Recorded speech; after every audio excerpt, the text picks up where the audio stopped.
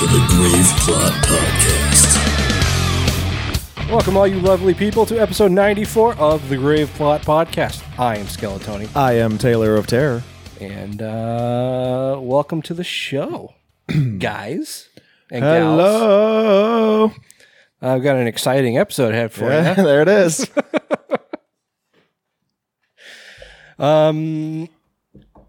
So what's new, Taylor? Is that you? Yeah, I was Oh, okay. just knocking. Knocking on heaven's door. Yeah. What's new with me? Not much. Neat. Yeah. Man, you gotta start like making things up or something. Well, my cat died. Oh, well, you know, that happens. I don't have a cat. You don't have a cat. Cats are stupid. You have a cat for years? No, I had a cat for a time. A time? Wasn't really my cat. Somebody else's cat. Somebody, this is my roommate's cat. Right. Okay. Well, yeah, cats are dumb. Bang up start here. This is the high quality entertainment you've come to expect from the Grave Plot Podcast. Hey, you know, we live to Please? satisfy. I was gonna say satisfy. We live to satisfy. That's not great. That's our new tagline. We live to barely pass muster. I don't know what to say. Halloween is fast approaching. Fast. It's very fun. Yeah. Fun times. Hosting our yearly Halloween party at my house for Hey. the first time. I'm just hoping people come. I'll be there. Yeah. I'll bring the party. Just keep your shirt on this time. No promises. My wife and I went to Target because we decided on a theme. Going to do kind of like this gothic Victorian thing, and it just so happened that Target plug send us money. They have like this collection that's a lot of like gothic Victorian type stuff. I mean, my feeling was like kind of like Haunted Mansion, like Disney Haunted Mansion type look to it. Yeah, we went to Target. We're so excited to go buy like Halloween decorations for, you know, first Halloween in our house, you know, have a bunch of people over for a sweet party. It's like, yeah, let's decorate. And they didn't have shit. Really? Yeah. I don't know if it's just the Target in my town that sucks. Because like the Target up here, like in Pike Place or the Pike Center, is that what it's called? City Target. Whatever.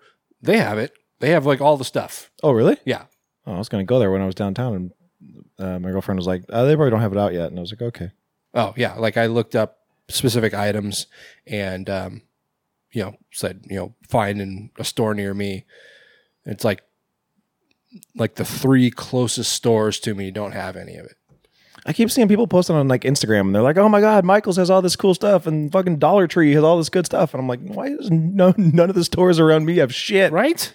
Yeah, and I think I know who you're talking about and they're like I've over the years started, especially after having been to the East Coast around Halloween time, I'm thinking that Halloween is much more of a thing on the East Coast than it is here. But yeah, the person you're referring, I think you're... There's multiple people. Oh, multiple. Okay, well, yeah, like, I don't know. Halloween just doesn't seem to be a thing on the West Coast, and it's disappointing. Make Halloween great again. Yes. Anyway, actually, I did look at Target's website again yesterday or the day before, and one of the things I wanted to get, they actually have it now. So I don't know. Hey. Maybe they're just kind of slowly. I mean, yeah, it's still September. Yeah. When we went there, actually, in their seasonal section, they still had a bunch of back to school stuff. Yeah, same here. But we'll see. Yeah, Bought a bunch of cool stuff. Okay, thank you. you need to pet her all the time. I'm not going to do that. Yeah, got a bunch of cool stuff at the thrift stores though. That I'm gonna make look awesome. Sweet. candelabra and some wall sconces. I found this bitchin' mirror with it's funny. I got this mirror for my grandma because she moved out of her house and basically just, the whole family. It's like, all right, well, if you want anything out of the house, go and take it. And I got this cool mirror that was, got in their house or my grandparents' house for as long as I can remember. And I got it, and it's kind of tacky looking, like it looks like it's from the 60s, but it's got this really cool, like, wavy frame around it, and it would look really cool if I painted it black to match all the rest of the decor. But it's like, I doubt it's an antique, but it's kind of like a heirloom type thing. Yeah, I get what you're saying. And it's like, yeah, I mean, I could, because it's gold. It's like painted gold. And it's like, yeah, I mean, I could paint it black and then I could repaint it gold again, but it just wouldn't be the same. Right. But I did find this other mirror with a pretty cool frame on it. It's kind of cool because the mirror is like super dusty. Like it must have been in the store for months, if not years. It's just covered in dust. I'm thinking I'm just going to leave the dust on the mirror. Fuck it. There you go. Maybe put like a handprint in it. Nice. Yeah. Anyway. So if you guys know where to get the hookup on some Halloween decorations, hit up Skeletoni. Let them know. Yeah, in the Seattle area. It's got to be cheap. Cheap is good. It's got to be cheap. Drag race outside? I don't know what the hell that was. Yeah. And so this episode and then the one here in a couple weeks, and we're into Octoberama. Octoberama's coming, folks. The most stressful time of our year. You guys have no idea. Especially because we're going to be, this is going to be the second. So we did, last year we had to dance around my vacation, and yours too, I think. Yep. Yeah. But you're not going on vacation this year. Not in October, no. Right. And then when I went on my honeymoon, we had to shuffle it around. Well, that was our first year, wasn't it? Yeah. Yeah. Anyway. Yeah, this is going to be fun. Yeah, for those of you that don't know, Octoberama is new episodes every week, and each episode revolves around a different monster. We always have Week of the Vampire, Week of the Zombie, and then we have one or two, depending on how many weeks are in that October. This year, there's 4, so it's one floating monster. Yeah. I think this year the plan is Year of the Ghost or Week of the Ghost. Mm-hmm. And then our Halloween special where we review 2 Halloween movies. Yeah, and Week of the Zombie is always our annual anniversary, which there's nothing really special about those episodes. Just we've been doing it for another year. Yeah, it's just a notch on the bedpost.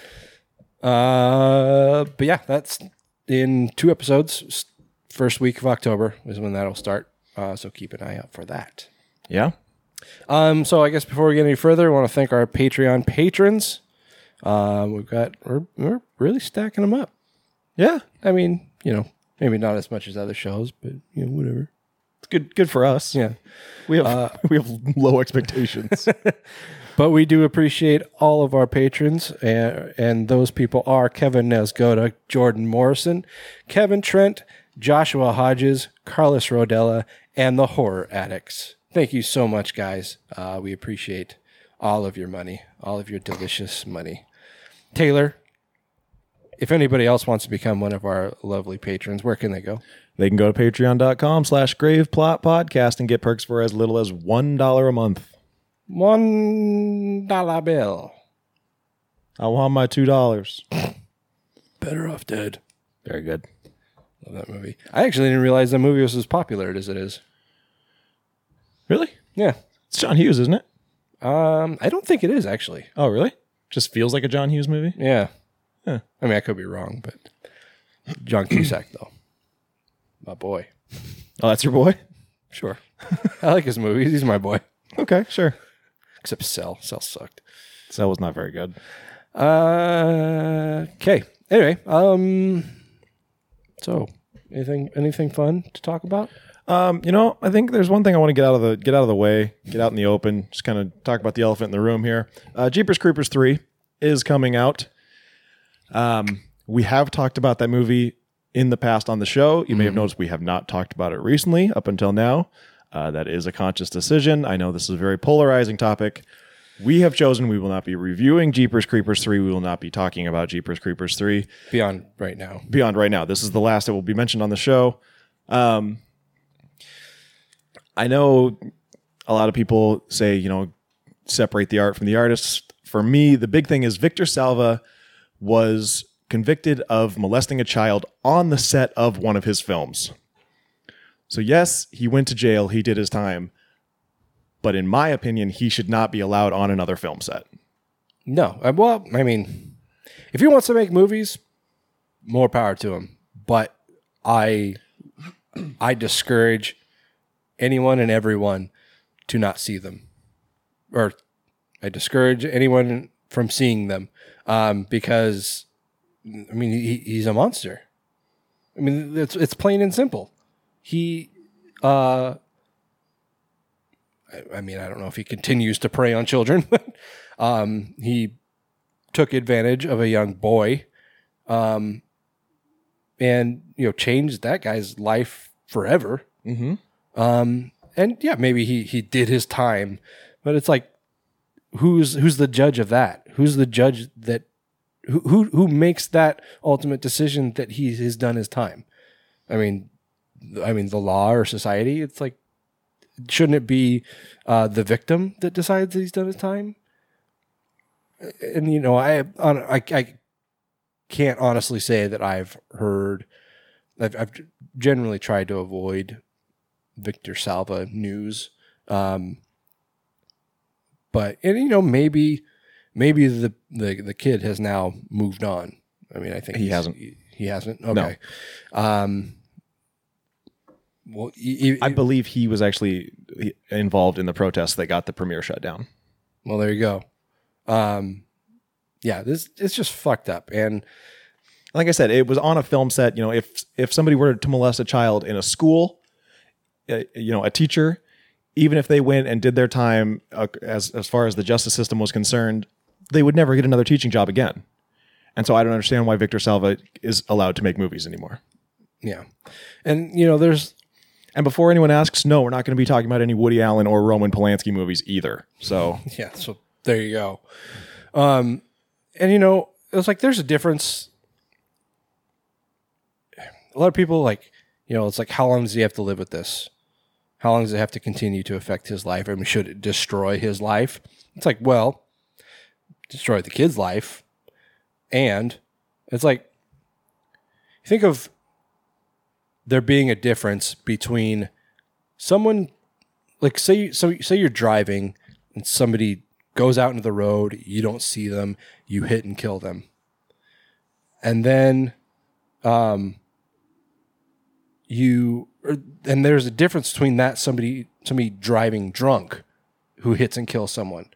It's like both are tragedies, and both drivers in these instances should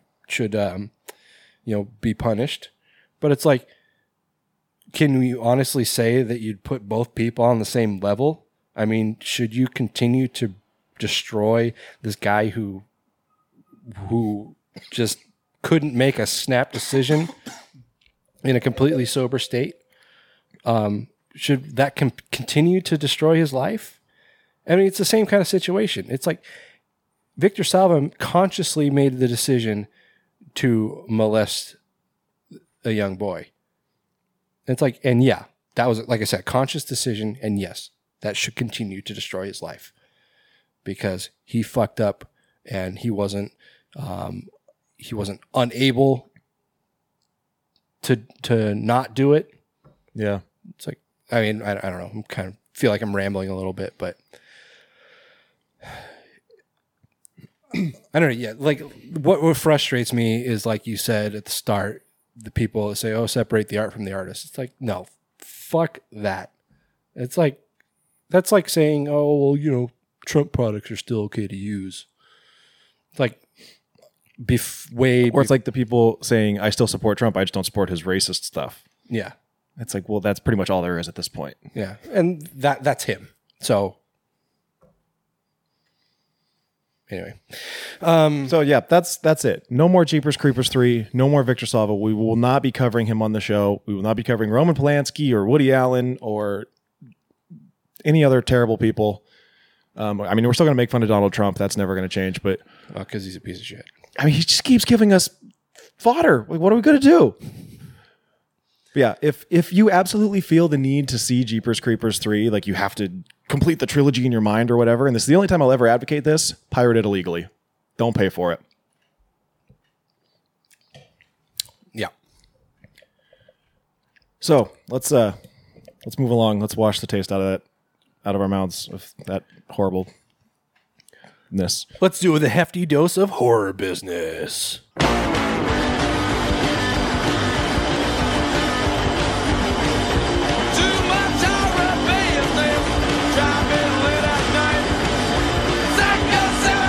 We begin a real world horror. Or Shall we begin?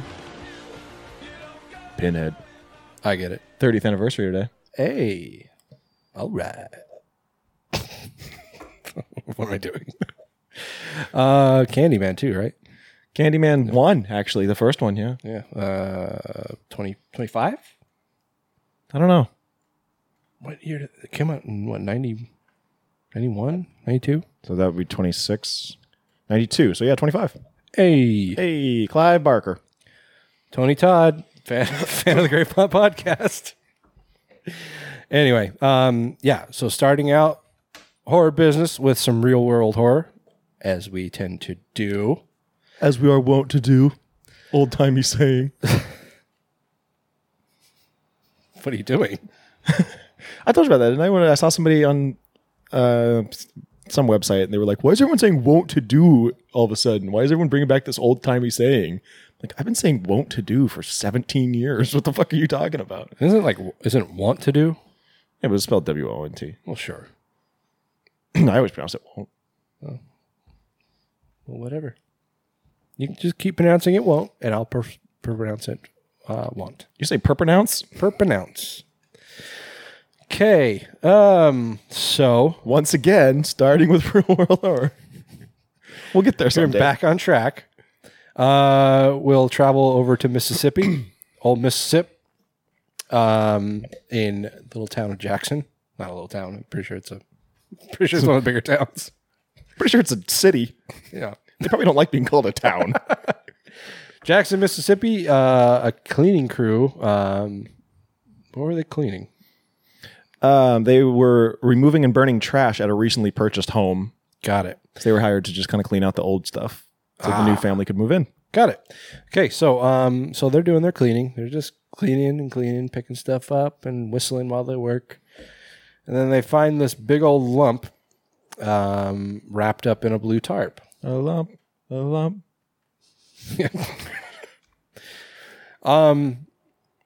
And so naturally they want to see, well, what's wrapped up in this tarp? What's the lump?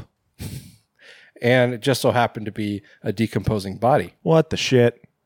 Or I guess decomposed, past tense. Yeah. They say, I guess the authorities said that... They're saying the remains are too decomposed to even identify the gender. So, I mean, I imagine that's got to go to like forensics where they can... Does that mean his wiener decomposed off if it's a guy? Yeah. Oh, man. Yeah, Taylor. What a way to go. Idiots. I mean, that's easy for like forensic investigators to identify. They can look at, bone structure. I think particularly like the pelvis, they can tell by looking at that if it was a male or female. That would make sense. But anyway, the police do not know how long the remains have been there. This seems like day one stuff. I mean, obviously I'm not a cop or a forensic investigator, but it seems like this is stuff that you can kind of determine fairly quickly. Unless it's like just been mummified. I mean, if it's decomposed to the point where you can't even tell what gender it is, I would say a decent amount of time. Yeah, quite a while. Yeah. Of course, this is Mississippi. So, I mean, yeah, I imagine weather and humidity play into that. True. I'm wondering how long since the last family moved out?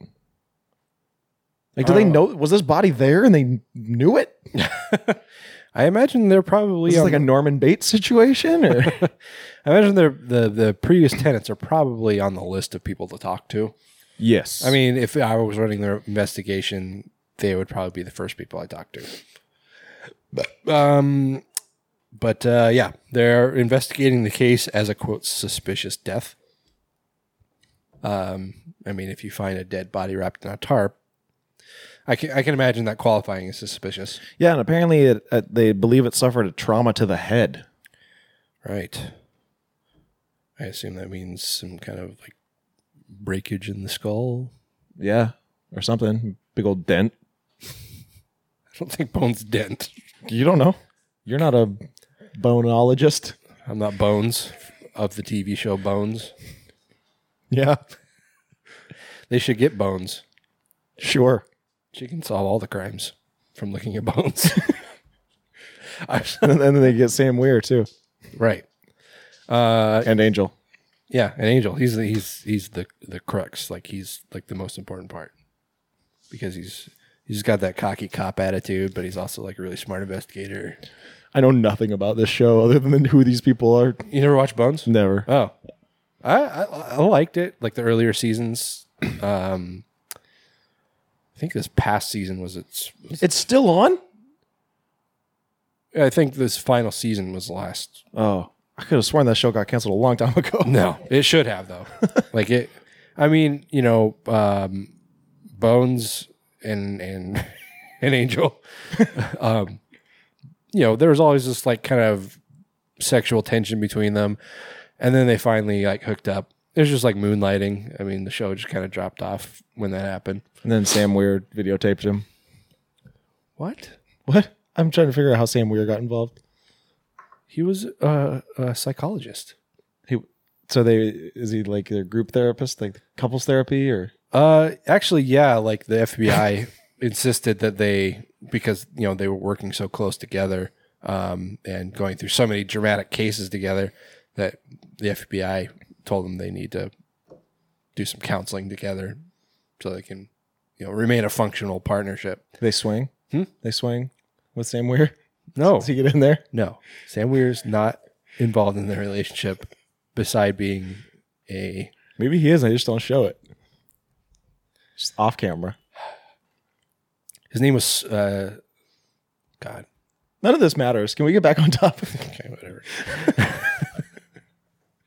Anyway, Hines County Coroner Sharon Grisham Stewart told the police that it appears to be a person that suffered bad trauma to the head, and the investigation is ongoing. So this reminds me of Stir of Echoes. Yeah, a little bit. Sorry, spoiler alert for Stir of Echoes. Sorry, there's a dead body. There's a body on the walls, guys. That guy is Kevin Bacon the whole time. That's not true. He's not Kevin Bacon the whole time? The body in the wall? No, not the body in the wall. The guy who finds the body on the wall. Oh, yeah, this is Kevin Bacon. Yeah. The whole time. That guy in the wig? That's Bruce Willis. Anyway, yeah. So, we don't know who it is, but it's still tragic. Yeah. I mean, that's a terrible way to die. Seriously. I mean, some kind of head trauma, and then instead of... You just rot in your home, presumably. Wrapped in a tarp. Could be not even your home. Right. Anyway. Let's move on. When you're out at a club and you see a fly girl, do the creep, and do the creep. And if you want to make friends at the ATM, do the creep, and do the creep. Well, we got a new dance, so get up on your feet. So, one of our favorite movies of 2000 something 2000 was Mark Duplass and Patrick Bryce's Creep, and we are excited to hear that Creep 2 officially got its release date and synopsis. Creep 2 stars Creep 2 stars Desiree Akhavan as Sarah, a video artist whose primary focus is creating intimacy with lonely men. So she's like Trish the Dish.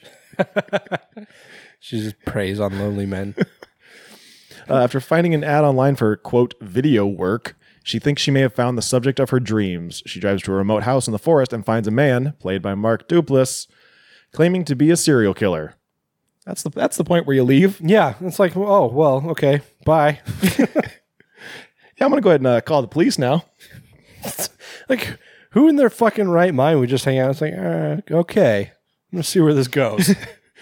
Sarah, apparently. Right. Because she is unable to resist the chance to create a truly shocking piece of art, so she agrees to spend the day with him, but discovers she may have dug herself a hole from which she cannot escape. Oh, you mean hanging out with a serial killer was a bad idea? Who'd have thunk? Now, is that a literal hole? Do you think he buries her alive? Or he just like puts her in a hole like fucking Buffalo Bill? Put the lotion on the skin. I don't know. Maybe it could be either of those things.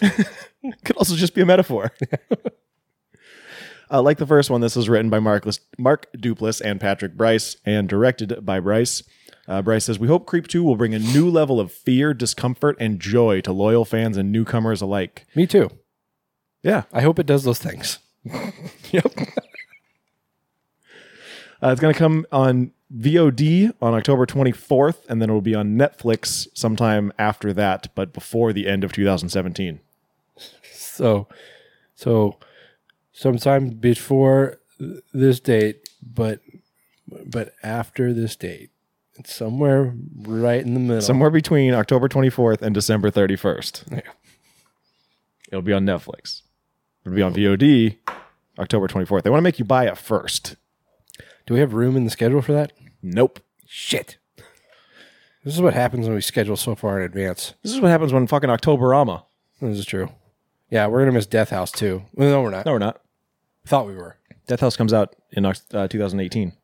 Look out for one of the first episodes of 2018, guys. We're going to be reviewing Death House. Death House. Cool. Peach Fuzz. Cool. Peach Fuzz is coming back. I'm excited. Yeah, me too. I liked the first Creep probably more than, I won't say more than I should have, but More than I expected to. more than I expected to. Yeah. And I feel like it gets better with each watch. I've only watched it a couple times. I think I've watched it 3 times. I mean, for me, I'm the type of person who is like, if it's got like some kind of weird twist ending, it doesn't play as well the second time. Yeah. I mean, I still enjoy the movie, but it's just like, okay, well, I know how it ends, so the thrill's gone a little bit. But I still enjoy it. I'm really looking forward to the second one. My only fear is that it's just going to be like the same story with a different character. But I really hope they find a way to kind of amp it up. And Yeah, because, I mean, this description definitely does sound that way. yeah. I mean, aside from the fact that she more or less knows right off the bat that he's a killer. Yeah, that's an interesting, like we were saying, you know, why would you stick around? Yeah. I mean, it's like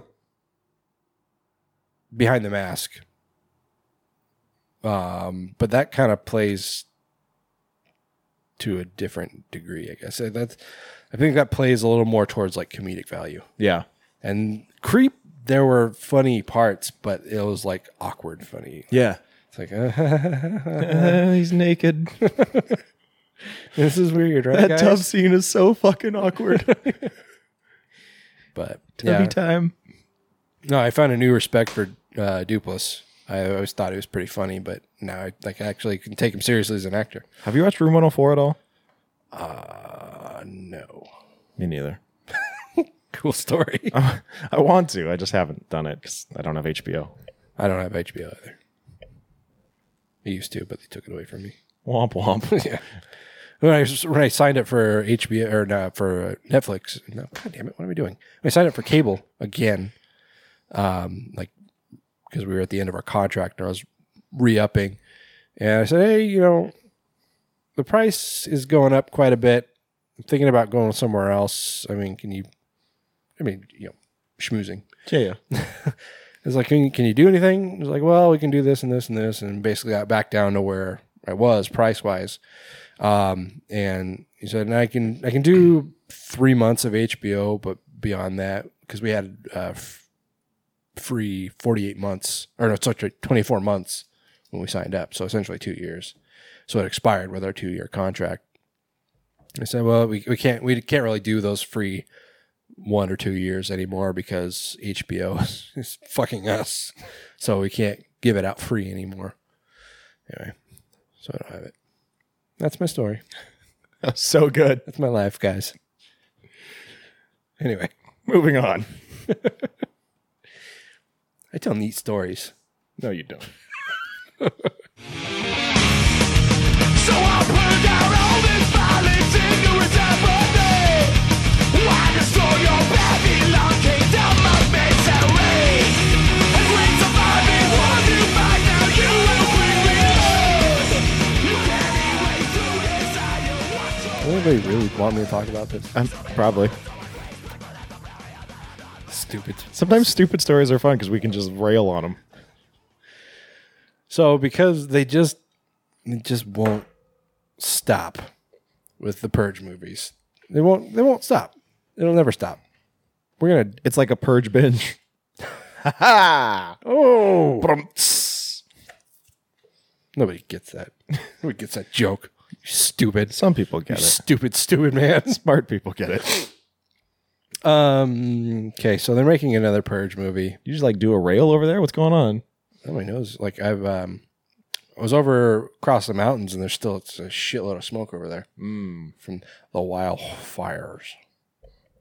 Wildfires. Don't set fires, guys. Yeah, maybe don't throw smoke bombs in ravines during dry seasons.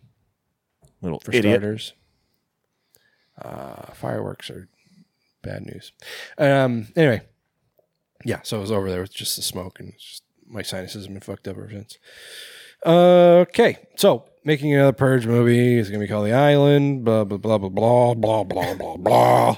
It's going to be a prequel. Yeah. Taking it back to the first Purge because that's a thing that we care about, apparently. Yeah, so it's like, okay, all we have, guys, is we can make these movies about the Purge. Like, basically, every year, people go out and kill people. But we've done that 3 times already, so let's do the first one. Like, let's show where the Purge came from. It's like, well, why? Yeah, who really cares? Yeah. I mean, I don't. I didn't care about the normal Purge, let alone like the first one. Okay, but James DeMonico, director? Come on, creator, writer, director. The one responsible. He says, I was wondering how you get people to stay for the first Purge.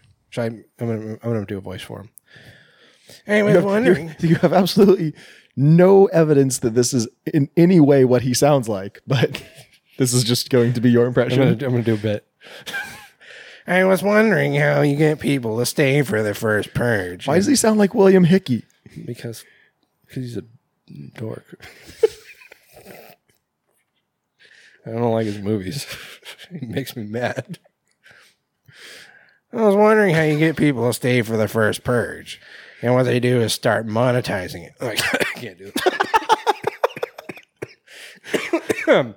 People from Staten Island can easily go to Brooklyn for the evening. Can they? Is it easy? From Staten Island? Fuck no.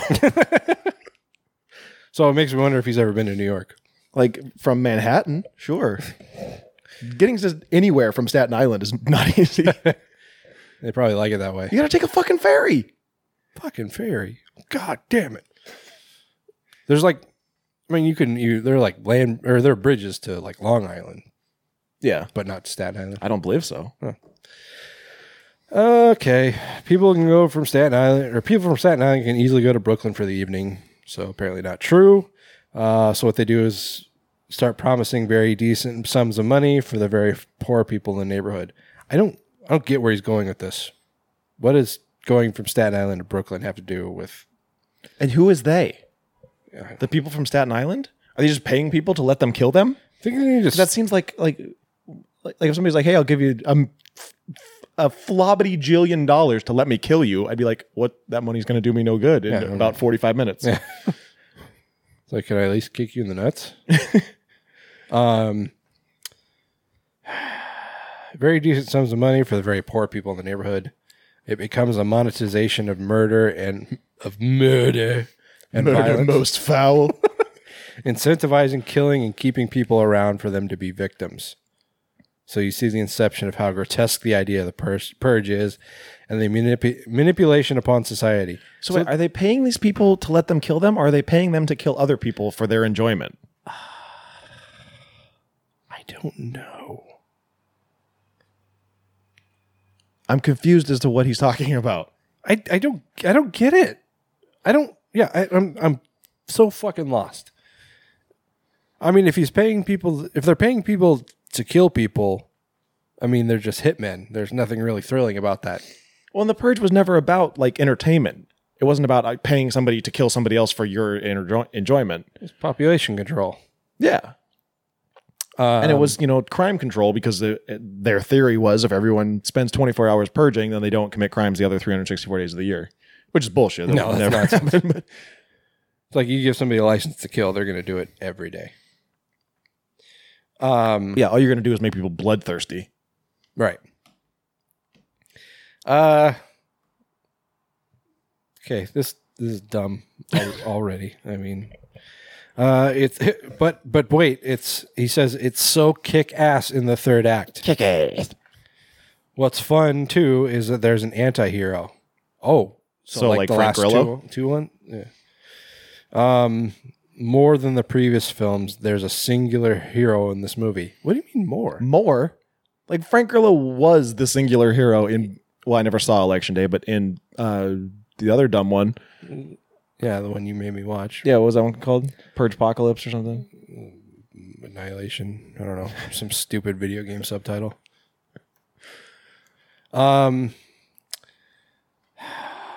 This is one man's journey. William, an anti-hero who was inspired by Eastwood in Unforgiven. This sounds like Frank Grillo. What was his character's name? Sarge? I thought Sarge was somebody else. I don't know. I don't fucking care. His name was Billiam. Billiam. Slappy. Slappy. So it's this very cool modern kind of badass who redeems himself through the story. Okay. Anarchy, that's what it was. Oh, you got it. Too slow. Oh, I thought you were looking over my shoulder and that was where you got it. No, I just remembered. It was an A word. I remember that. You're an A word. My name is Anthony. You're right. I'm an A word. Oh, way to turn it around. Stupid asshole. Yeah, this is Anarchy. Oh, yeah, his name was Sarge. Sergeant Leo Barnes. Whatever. This is dumb. I want, like, I was going to say maybe I'd see Jeepers Creepers 3 before I'd see this, but that's probably a bold statement. That's not even just like a bad movie. That's going against your morals. Yeah. I have very strong morals against these movies, though. And it's solely just because they're bad and dumb. Like dumb concepts. Dumb story. This really sounds like he's like selling the same movie and trying to tell us it's different. Yeah. But, doing a really bad job. You should hire like a publicist to do this for him. Probably, he's yeah. really bad at it. This is not good. I'm not buying what you're selling, Mr. DeMonico. So, I mean, I want to tell you guys, heart to heart here. Down in my heart to heart pose here. I can't see it. Yeah, I don't know what's going on. Are you gonna, like, if you do like, you have a pipe? I feel like you need a pipe right now. I wish I had a pipe. Guys, I'll tell you right now. If you like the Purge movies, you need to reassess your life. Something has gone awry, and you need to fix your mistakes. Who hurt you? Me? No, them. Oh, yeah. I know something maybe has happened in your life to make you enjoy these movies for whatever fucking reason. But they're not good. And you need to take that into consideration. This is a safe space. We're your friends. We're telling you the right way to go. We're all here because we love you. Okay, that's it. So This is a purge intervention. Purgevention. No, that's not good. That's not a thing. That's not Purgevention. Okay. All right, fuck the purge. Moving on. Picture of Dorian Gray, the in your eyes will never lie about. The picture of Dorian Gray, burn out or fade away. I'll tell you about the sunny rain, beauty shine. So some of you may be familiar with the singer, songwriter, guitarist, Saint Vincent. No. No? Really? I mean, only because of her previous film work, but other than that, no. Oh, you never heard any of her music? No. It's not good. Good. I mean, some people like it, I guess. But anyways, Say people like The Purge. probably not. Seems like a very, very different crowd. St. Vincent, real name Annie Clark, previously directed a segment for the movie Double X or XX that we reviewed exclusively on Patreon. Check that out at patreon.com/GravePlotPodcast. Bring money. Her segment was called Birthday Party and starred Rose from 2.5 Men. It did star that person. Yeah. Did you ever see I'm Not at Home in This World Anymore? Yes. That was pretty good. It wasn't bad. Actually, you know what? I don't think I finished it. Not because I didn't want to. It's just I think I got distracted and just never finished it. But Well, Annie Clark, a.k.a. St. Vincent. Vincent? St. Vincent, senor. I don't know why I turned into East LA Mexican right there, but she will make her feature-length directorial debut. I think you should give it to Marcino.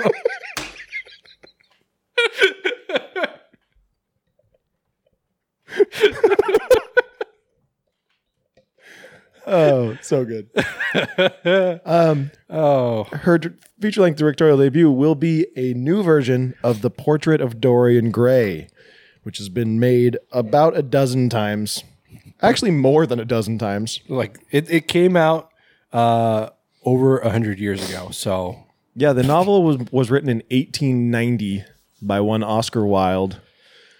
The most recent version, not necessarily of The Portrait of Dorian Gray, but of Dorian Gray himself that you would know would be Josh Hartnett in Penny Dreadful. nope. Would be some guy in Penny Dreadful who's not Josh Hartnett. But here's the twist. A twist. You ready for this? Dorian Gray is going to be a lady. Dumb. Dharma. Her name's Dharma. Dharma Gray. Dorian could be a woman's name. No. Sure, it could. No. Daria Daria. Gray. And it's like a real life version of the Daria from the MTV show. I would watch that. I'd so watch that. That's going to be written by David Burke, who previously wrote the movie Elle and is also writing the upcoming Slender Man movie for Sony. This adaptation will follow the same storyline as the original, which is a narcissistic hedonist sells her soul to be forever young, committing evil deeds to keep her secret. Yep. She, like Frank Grillo and William, is an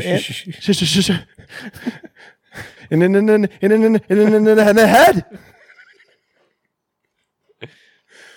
She will be an anti-hero, much like Frank Grillo and William from The Purges. I think she might just like be like a anti.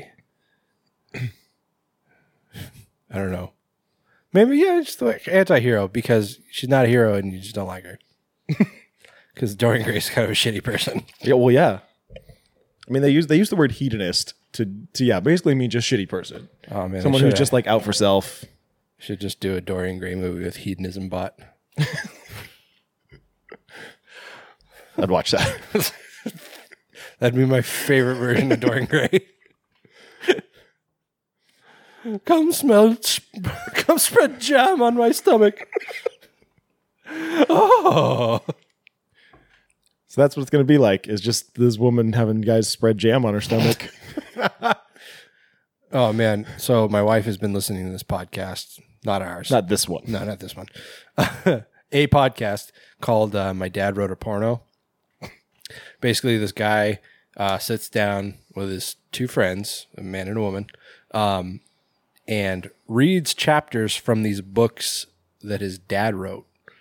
He self-published them onto Amazon, but they're erotic novels. and they're so bad. Like this guy, the guy actually says, like, were I not evidence, I would assume my dad had never had sex with a woman. See, now I want Glenn Howerton to make a podcast of Dennis Reynolds' and erotic life. Your balls are awesome. Anyway, cool. The penis or the mouth is not for the exit of words, but for the insertion of a penis.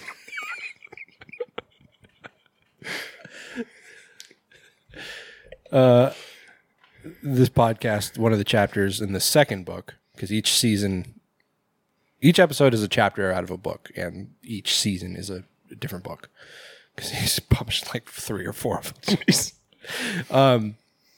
In the second one, I don't know the context. My wife just played for me this one little part, but said like the main character, Belinda, she's in an elevator. Belinda. Yeah. The series is called Belinda Blinked. Interesting. Because she blinks. Like when she doesn't have a response to something, she just, like, it says Belinda blinked. Anyway, so she's in an elevator with this woman. She's like, hello, my name is Christine, and this is my ass. What the fuck? And then Belinda greeted Christine by putting her tits on her ass. rubbing her tits on her ass. And my wife showed me that. I'm like, well, that's how lesbians have sex. Duh. That's how you get things going. That's how you get the juices flowing. What the fuck? It's so weird. She thinks it's like fucking like hilarious. Like she was trying to tell me a story and she couldn't catch her breath and she was like crying, trying to just tell me this one part. It's pretty funny, but I don't think it's as funny as she does. But anyway. So Dorian Gray. There's that. Ass on tits. Oh, please put that in there. Because why not? Like a fucking weird hedonist. Why wouldn't they try that? Yeah. They just walk in there and just say, hey, here's my ass. Yeah. Oh, okay. Here's my tits. When you're a teenager, I mean, like a teenage boy, you just put it anywhere. Like when you're first, like getting your first lay, you just put it wherever. Like you just rub it on any part of the body, just because. Like, is it in? That's my thigh. Well, not even insertion is a goal. It's like, what if I put it there? So that's my elbow. Yeah, you like that? No. It's like I wonder what it feel like if I just lay it on her stomach. Try that out. Wait, you didn't do that? I don't think so. Okay, well, maybe that's just me. Maybe I was a hedonist when I was a teenager. Okay. Okay.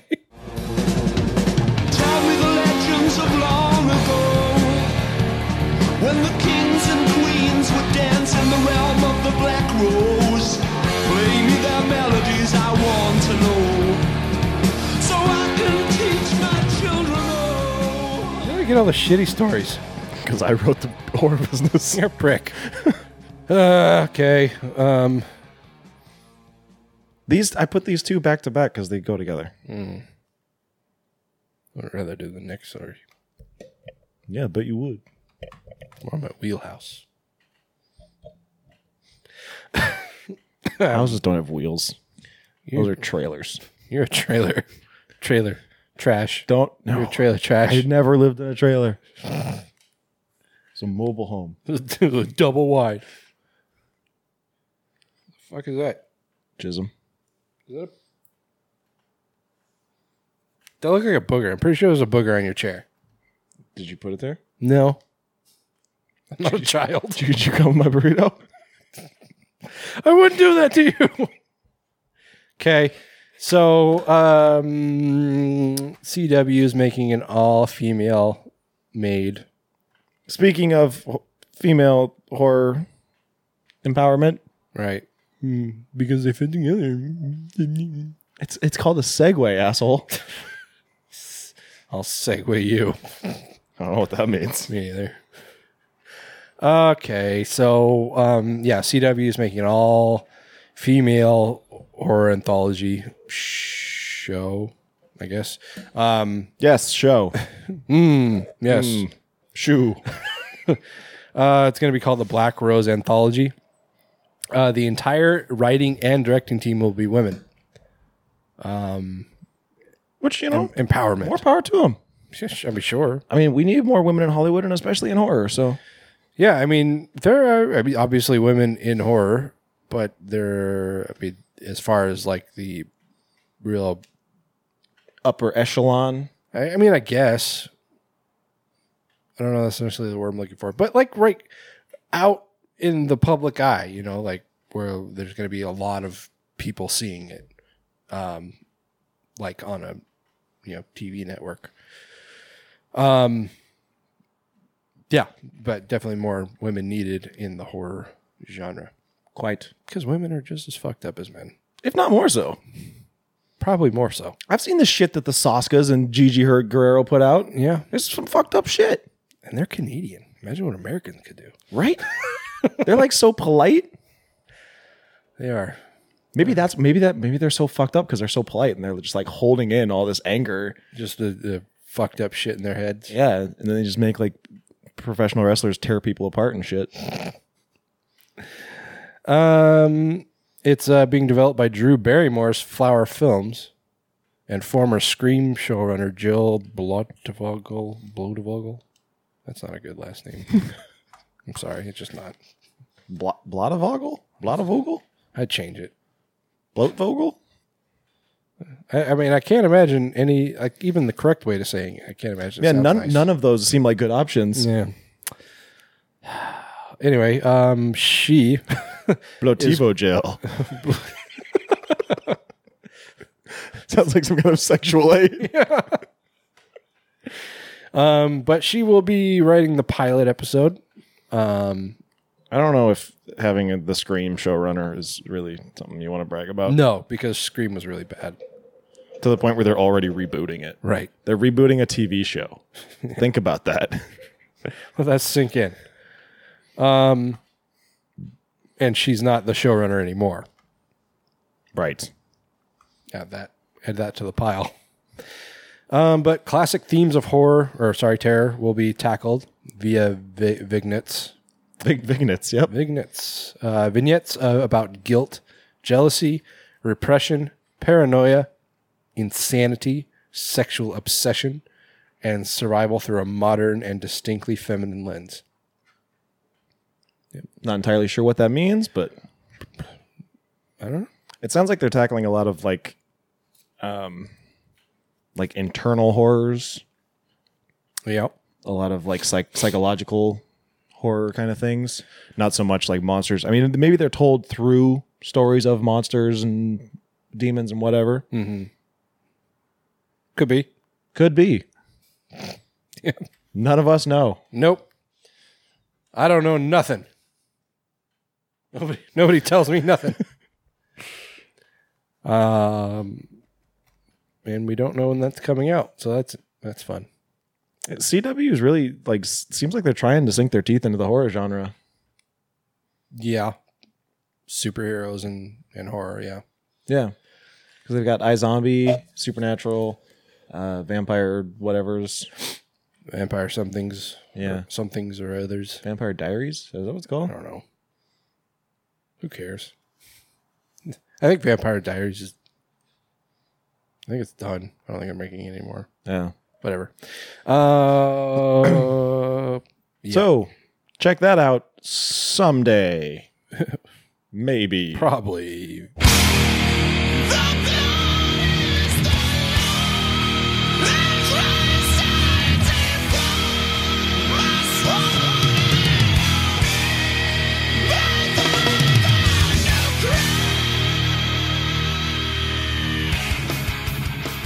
So, later in this episode, we're going to be talking about the movie It, directed by one Andres Muschietti, or Muschietti. Do you know how to pronounce his name? Muschietti. I've never actually heard it. I've only just seen it. Or Muschietti. No, that'd be... Muschietti. No, not Muschietti. It's Muschietti. Muschietti. Anyways, they Paramount apparently has acquired the rights to the book Dracul, which is a prequel to to Bram Stoker's Dracula, written by his son. I actually don't know who wrote it. Oh, his offshoot of some kind. Dacre. How do you pronounce that? I don't know. Weird Irish names. Dacre. Dacre Stoker. Dacre Stoker, as well as J.D. Barker. It's the first prequel authorized by the estate of Bram Stoker for obvious reasons. It tells set in 1868, where a 21-year-old Bram Stoker meets with an ungodly evil that he traps in an ancient tower, all the while scribbling the events that led him there. You're probably asking, what the hell does this have to do with Andy Muschietti? Apparently, Paramount has already decided that he's going to direct this.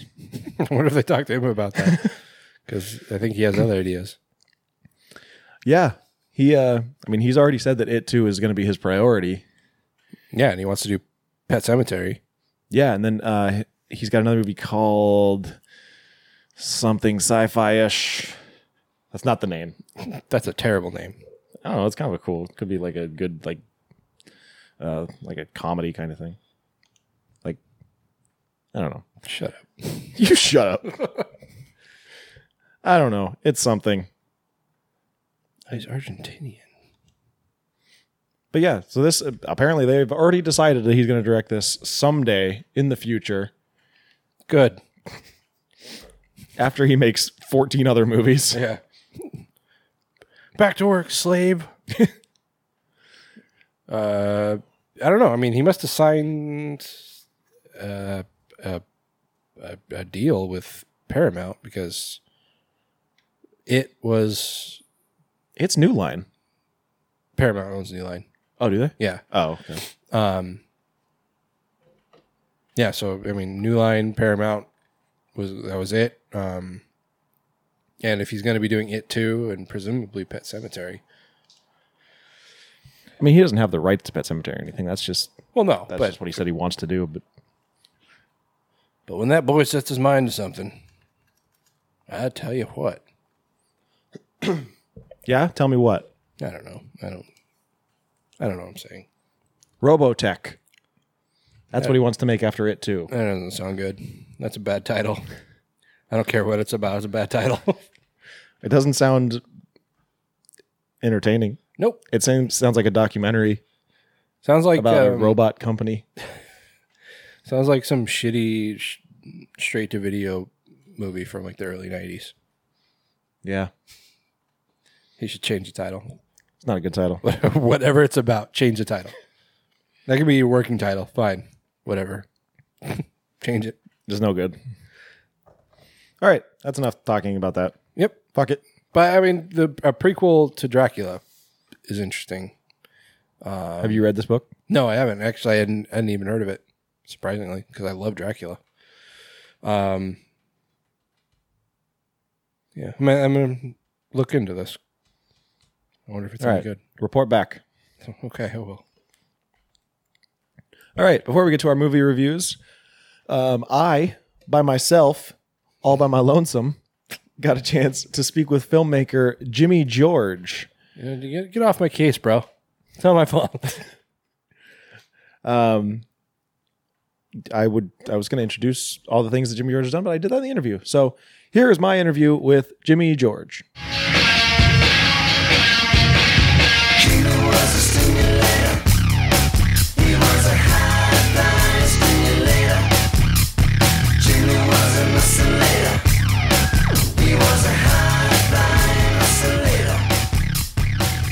Hey everyone, this is Taylor of Terror.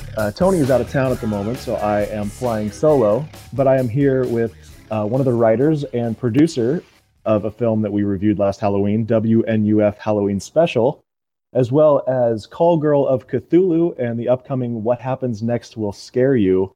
I'm here with Jimmy George. How you doing, Jimmy? Great, man. How are you? Oh, can't complain.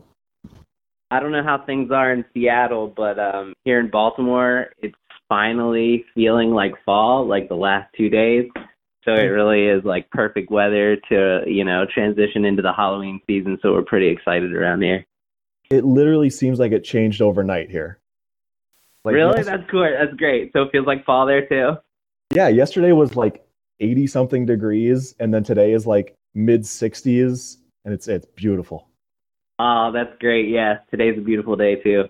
Definitely. Yeah, I went and picked up some new Halloween decorations today. So Nice. That's awesome. Last year, we had a production meeting for What Happens Next Will Scare You early in September, so I used that as an excuse to decorate my house for Halloween. So like when everybody got there, it was like decked out in Halloween, and it was like September 1st. So everybody's like, "Oh shit, you celebrate early."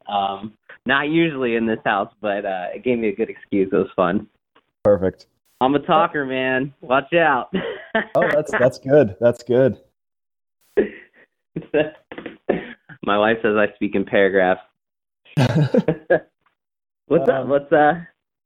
Well, so one question that we like to ask every one of our guests is, what's the first movie you can remember that really kind of cemented your love of horror? Not necessarily the first one you saw, but the first one that really just kind of stuck with you.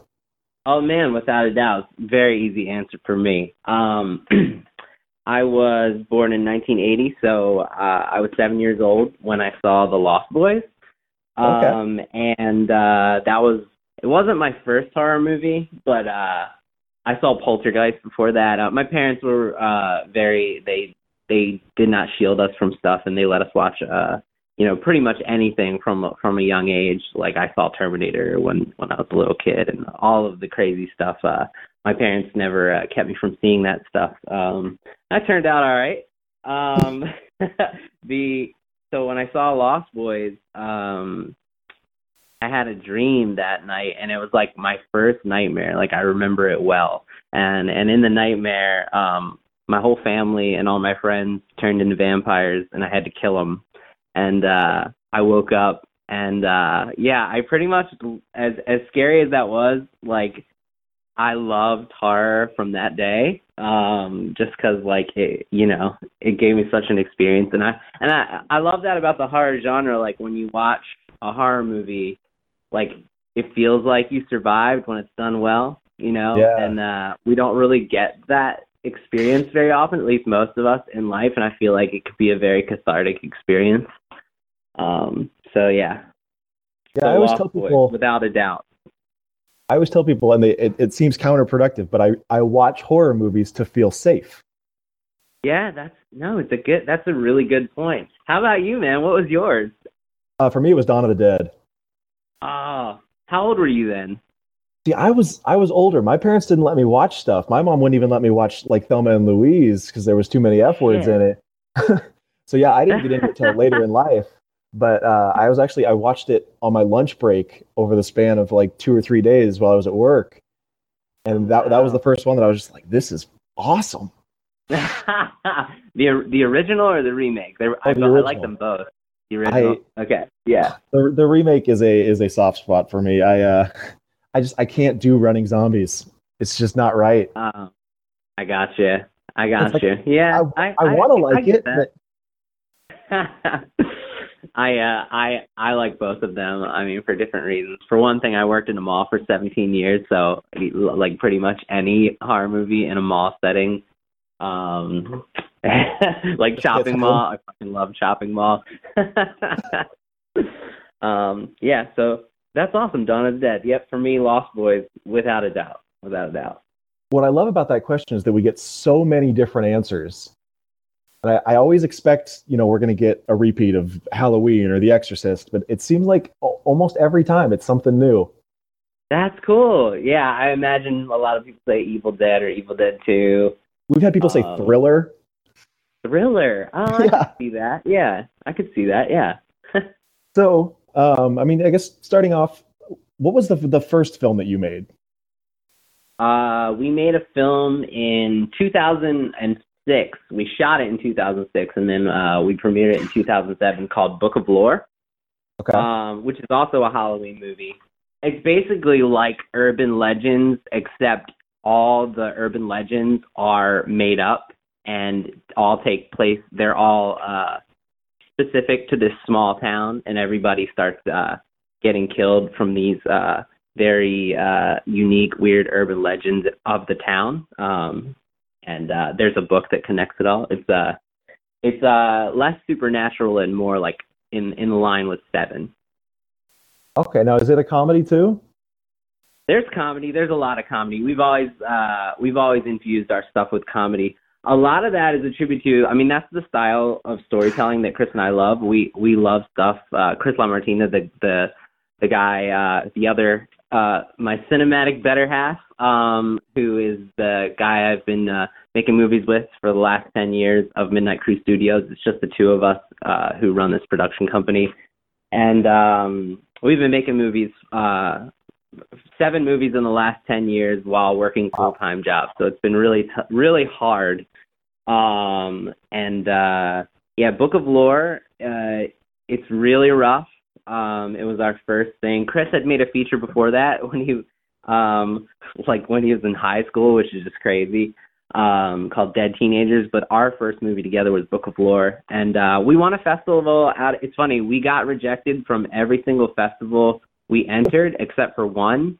And that festival, we won it. And we were up against like a Kevin Tenney movie, and every feature in there was like between $250,000 to like $10 million budget. And our movie, Book of Lore, it was like an $8,000 budget with no name actors, shot on an XL2, which is like a really shitty dinosaur camera from like early 2000s. And we lit it with like clamp lights from Home Depot, and like like our generator was the thing you use to charge your battery when you like die in the middle of nowhere. And it was literally, the crew was me and Chris, and then everybody who was acting in it would wear other hats, but pretty much the core crew was me, Chris, and our friend Darren Mosier, who did the effects. It was skeleton crew, man, and a learning experience. That's fantastic. It's funny to talk. It's fun to talk about it. I haven't talked about it in so long. But yeah. So I don't. Have you ever heard of that? Were you familiar with that film at all? No. It's okay. I don't expect anyone to be. It's even like out of print. Like you can find it on eBay and on Amazon used, but it's not going new anywhere. No Blu-ray special edition. Oh, dude, it's shot in standard definition. Yeah, no, Blu-ray would do it no good. And so then after that was WNUF, or was Call of Cthulhu first? Oh no, man, we've made 7. So the ones you mentioned were our most recent ones. Do you want me to go down the line? Sure, why not? We made a movie after that. It was an anthology movie. Basically, here was the situation. We didn't have any money. I mean, we almost never have any money. We make these movies for very little money. Through the volunteer efforts of everyone involved, like nobody gets paid. The only people who get paid are the wonderful people who are willing to get naked on screen, and those are the people that we pay. But in our first 2 movies, we were like very adamant that we weren't going to go that route. We weren't going to do gore. It was going to be about the strength of the story and less blood, boobs, and beast. And we quickly learned that without having the blood, boobs, and beast, no one wants to distribute or talk about your movie. So it's much harder to sell. Second movie, it's hard to sell. Yeah. We learned a lot about marketing throughout the process. If I knew what I knew now about all aspects of the filmmaking process, our first 2 movies, Chris and I would have done them completely different. We wouldn't have made the first one because, like, when you try to explain it in like a sentence, you can't, because it's not a marketable story. So Great Mistakes, we had just finished Book of Lore, and we had no money, but we were itching to keep going. And so we hatched a plan to make an anthology film because we thought it was like really piecemeal. And it was something that we could do on nights and weekends for very little money. So we actually only spent about $2,000 on Grave Mistakes, and that one got in a couple festivals, and it ended up being distributed together with Book of Lore, our first film, on a double feature DVD through Alternative Cinema. And then the year after that, we made our first movie that feels like a real movie. We kind of call that our first real movie, even though the other two are features, because we had a bigger crew. We had an 8-man crew. We shot it in 720 because at that time in 2009, HD was just sort of really taking off. And so we shot it in 720, and we had an 8-man crew, and it's called President's Day. And what's really funny about this is there's a movie that just came out called President's Day, and those guys straight up ignored the fact that 5 years before we had made this same movie, and if you look at the marketing, it's kind of insane. They totally ripped it off, but that's another story. I only mention it because people keep tagging all of our accounts, our Facebook and our Twitter, and we keep getting messages of people talking about this movie that's not ours. Hey, dude, I just reviewed your movie, and it's nope, that's not ours. That's another movie with a killer president called President's Day. It's not ours. But anyway, it's basically a high school slasher take on the movie Election. It is fictional Lincoln High School, and it's a bunch of student council members getting killed off during the election by somebody dressed like Abe Lincoln. Nice. Yeah, man, that one was the first one that got us some real attention because, dude, we did it all. It was the polar opposite of the first two movies, whereas the first two movies were oh no, we're not gonna do blood, boobs, and beasts. We're gonna make it just about the story. And with President's Day, there's 19 death scenes in a high school, and there's multiple sex scenes, and they're motivated in the story, but it was our first go around by putting as much blood and boobs within reason as we could in the movie, and it really it paid off in that a lot more people paid attention to it. We got into a lot more festivals. It was very well received. And then the next year, we made a movie called Witch's Brew. Have you heard of Witch's Brew? No. Dude, you're breaking my heart. It's okay. President's Day, I remember seeing a poster for. Yeah, no, it's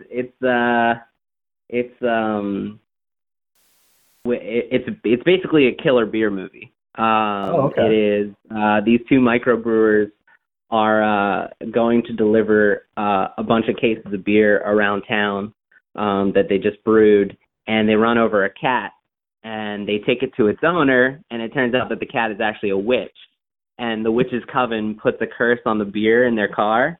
And so basically, as they go around and deliver the beer all over town, anyone who drinks it, some gruesome, ironic twist happens to them, a gory death, lots of gory death scenes. Same thing. This one, there's 40 people on screen getting killed. We maxed it out. In President's Day, we killed a high school full of people. In Witch's Brew, we basically kill a town full of people. Nice. It's a real party movie. You play drinking games to it. And that was really well received too. But it's funny. It's kind of a lot of our movies, they sort of get forgotten because, we make them for very little money, and then they sort of, we don't have big marketing campaigns behind them. And they sort of, disappear. That one is actually available on Amazon, for rental and purchase. And, that was the first one that we kickstarted. We didn't have any money, and once again, and we made President's Day, the high school slasher, for $5,000. So we made Book of Lore for $8,000, Grave Mistakes for $2,000, then President's Day for $5,000. But Witch's Brew, we had 60 practical effects that we needed, and that was double what we had ever done before. President's Day had 27. And so we needed a lot more money, and like the gore effects were insane. And we Kickstarter was just starting at that point, so we spent a lot of our time campaigning, like educating people what Kickstarter was, if you could believe that. Like nobody knew what it was. No, it's legit, man, I swear. Exactly. People were like, "Are you sure this thing isn't just going to take my money if you don't earn all the?" Like, we had to like really convince a lot of our friends and family and just supporters, like, this thing is legit. So we ended up raising. We were trying to raise 10 to make it, because we were like, I mean, even $10,000 is not a lot of money to make a movie, but for us, we knew we could pull it off. And we had connected with a local effects guy named Jason Cook, and we also had Kaylee Brown, who did the effects on our previous movie, President's Day, and another one of our friends, John Lebeck, who was an effects person. Between those three, we went through the script and got a quote from them, and given everything that needed to be done, they told us if we could get $10,000 that we could do it. So that's what we did. We ended up raising 17, we ended up raising like 14 actually, and then we had another couple of people throw in 1,000, so we made the movie for 17,000. And if you saw it, you'd be like, I wear these budgets on my sleeve, man. So does Chris. It all goes on the screen, man. We definitely don't get any money from it. But yeah, it's a pretty fucking crazy movie, and I'm really proud of it. So yes, that was movie number 4, was Witches Brew, and then we made WNUF. Okay. Halloween special. So yeah, I remember when we watched it, I was like, this is clearly a low budget movie. But then when you told us what the budget actually was, I was like, okay, wow, you pulled some stuff off here. Well, we pulled it off because it's always the same story, man. We pulled it off because, like, we have a ton of people who help us, and everybody just, like, it becomes like a passion project for them, too. And we had, like, an awesome hair and makeup team, and they don't really get enough credit.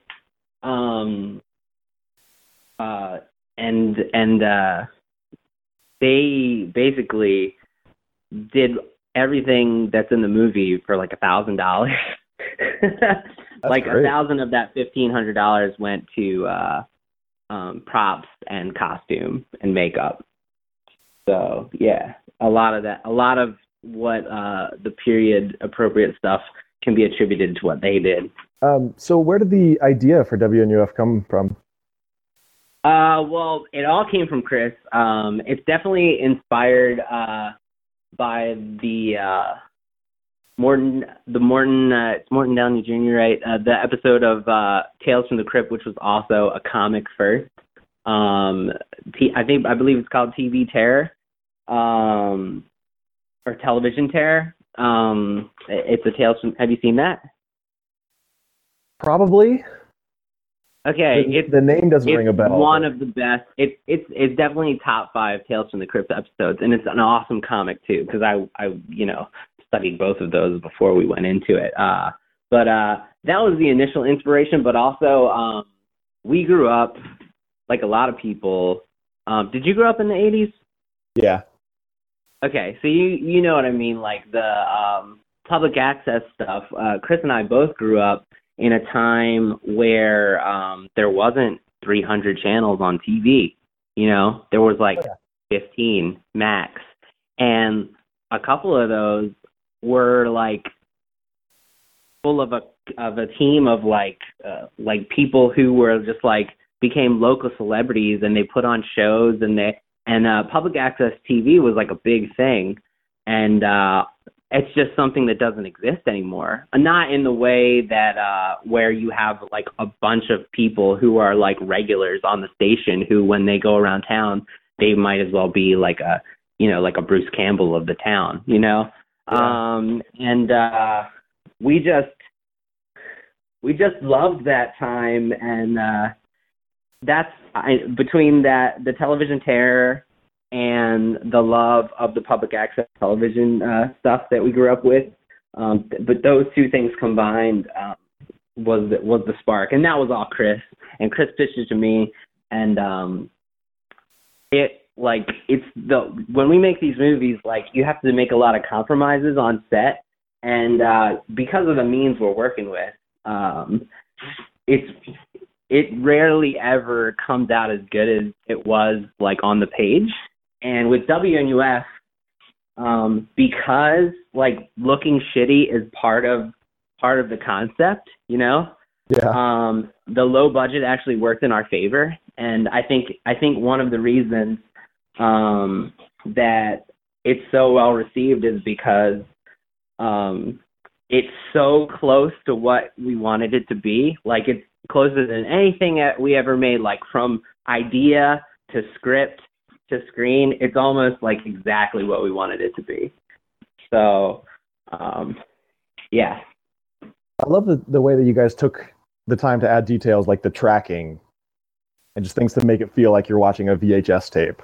Well, actually, pretty sure the tracking was added, but like a lot of people think that we added the degraded effect in post, but that's not true.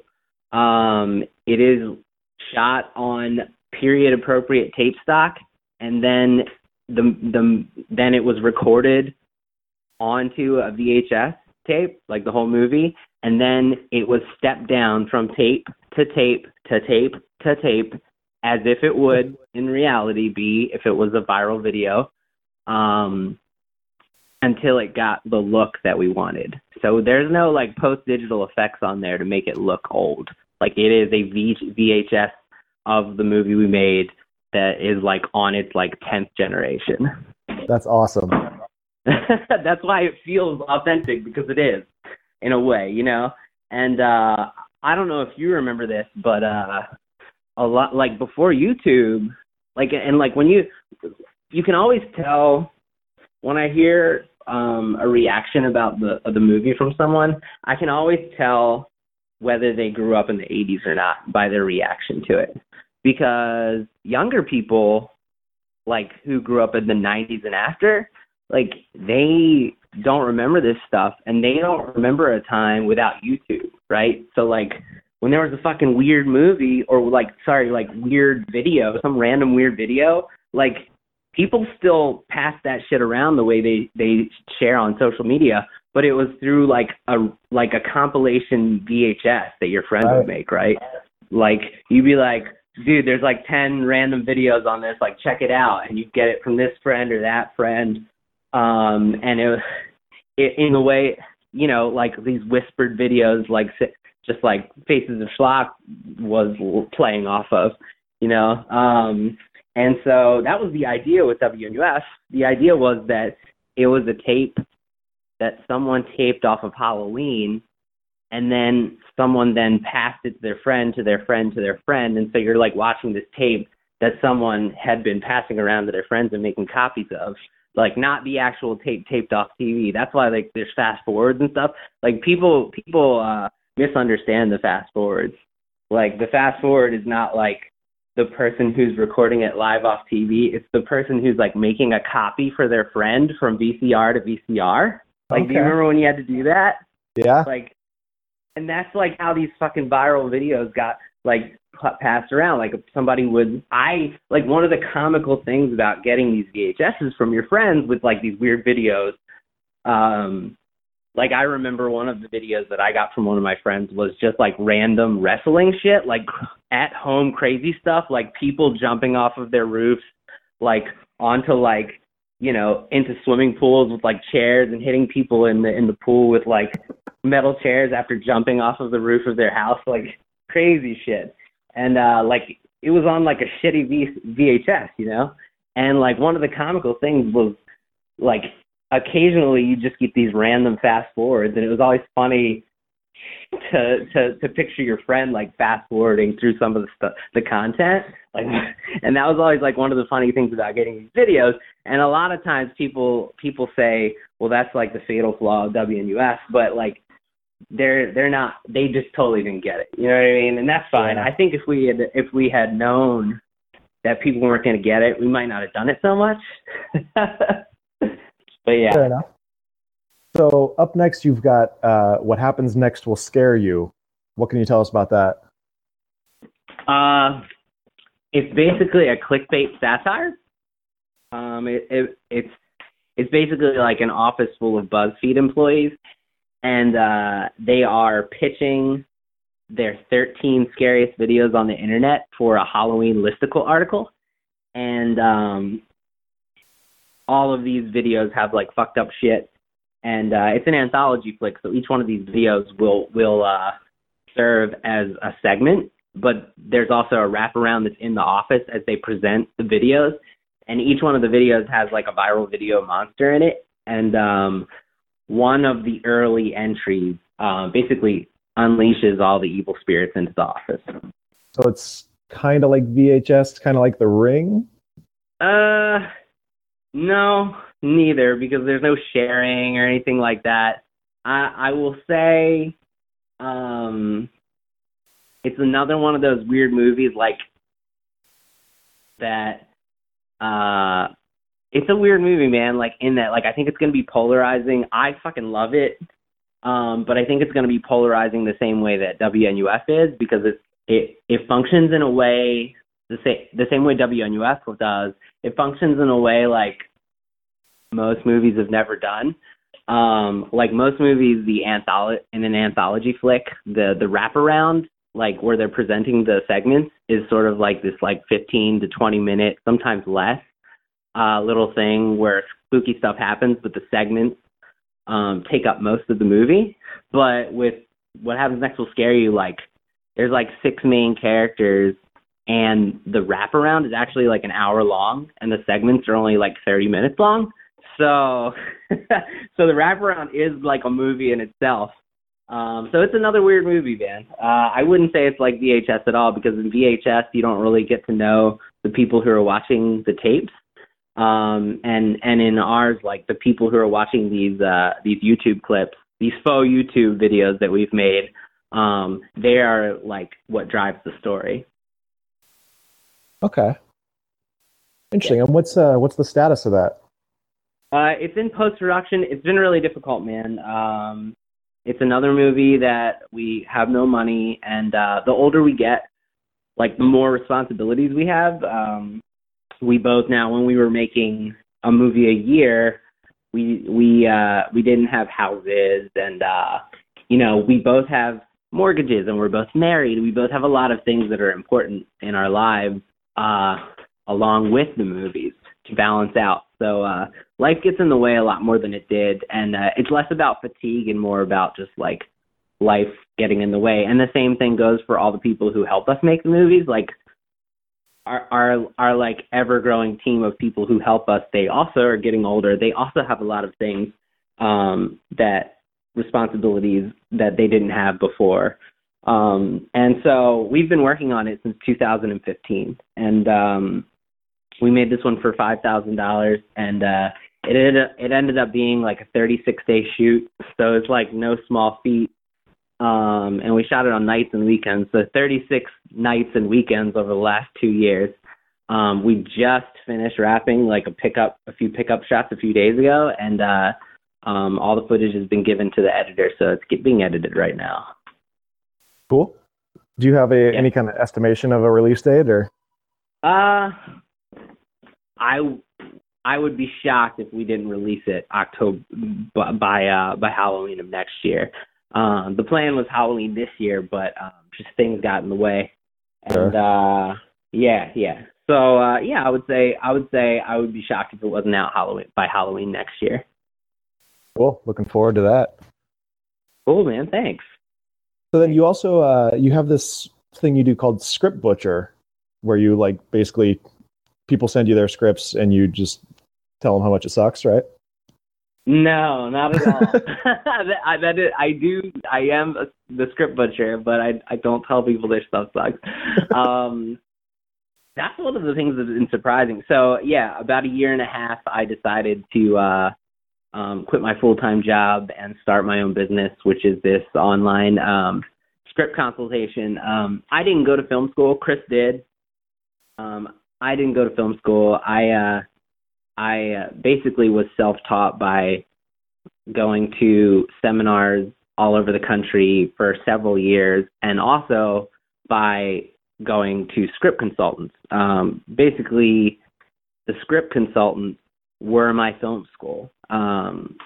They taught me the rights and wrongs of how to tell a good story cinematically. And then when I started making movies with Chris, that was the sort of the second part of the learning experience is how to write things. Because we go to these festivals all over the country, and we sit in these screenings and watch our movie, and we watch them fail, you know, and we watch like people looking at their watches, and you learn from that. You say, okay, like, why did someone just look at their watch when I want, like, what did we do wrong? In every movie, we got better. And a lot of the reason that we got better is because everything we were writing, we were bringing to life, and then we were seeing people react to it, and we were learning what works and what doesn't. And so between making movies and script consultants, that's how I learned. And so I wanted to share that knowledge and try to make a living doing it at the same time. A lot of the people in the Baltimore film community and just like people I've connected with in general through making movies, for several years, I've kind of been like their go-to guy for script notes. And we really feel like the only thing that sets our micro-budget movies apart from these big-budget movies, the reason that they get attention when the production value is so low is we spend a lot of time on the script. And we take the screenwriting aspect of our movies very seriously. You know, we spend 6 months developing them. And I really feel like I have a lot to share and help others do the same process. And so, I've been doing it for about a year and a half, and it's going pretty good. It's, slowly but surely. Running an e-commerce business when there are so many others is very difficult. But I'm getting there. I'm learning, man. Very cool. Yeah, I mean, as a fan, I appreciate how much work you guys put into your story and how you can prove that a good story can make a good movie, even if you don't have all these explosions and major... Yeah, I mean, honestly, we know, dude, like, we know that we're not going to be able to pull off all this awesome stuff that, you know, like car chases, and not that we would put car chases in our movie, but, like, we know that the production value is going to be lower than most other movies that someone's watching. So we understand that in order for like it to still garner the attention we need it to is through a good story, you know? Yeah, too many movies, especially the big budget Hollywood movies, are just like, it doesn't matter if the story sucks, we'll just make it look cool and people will go see it.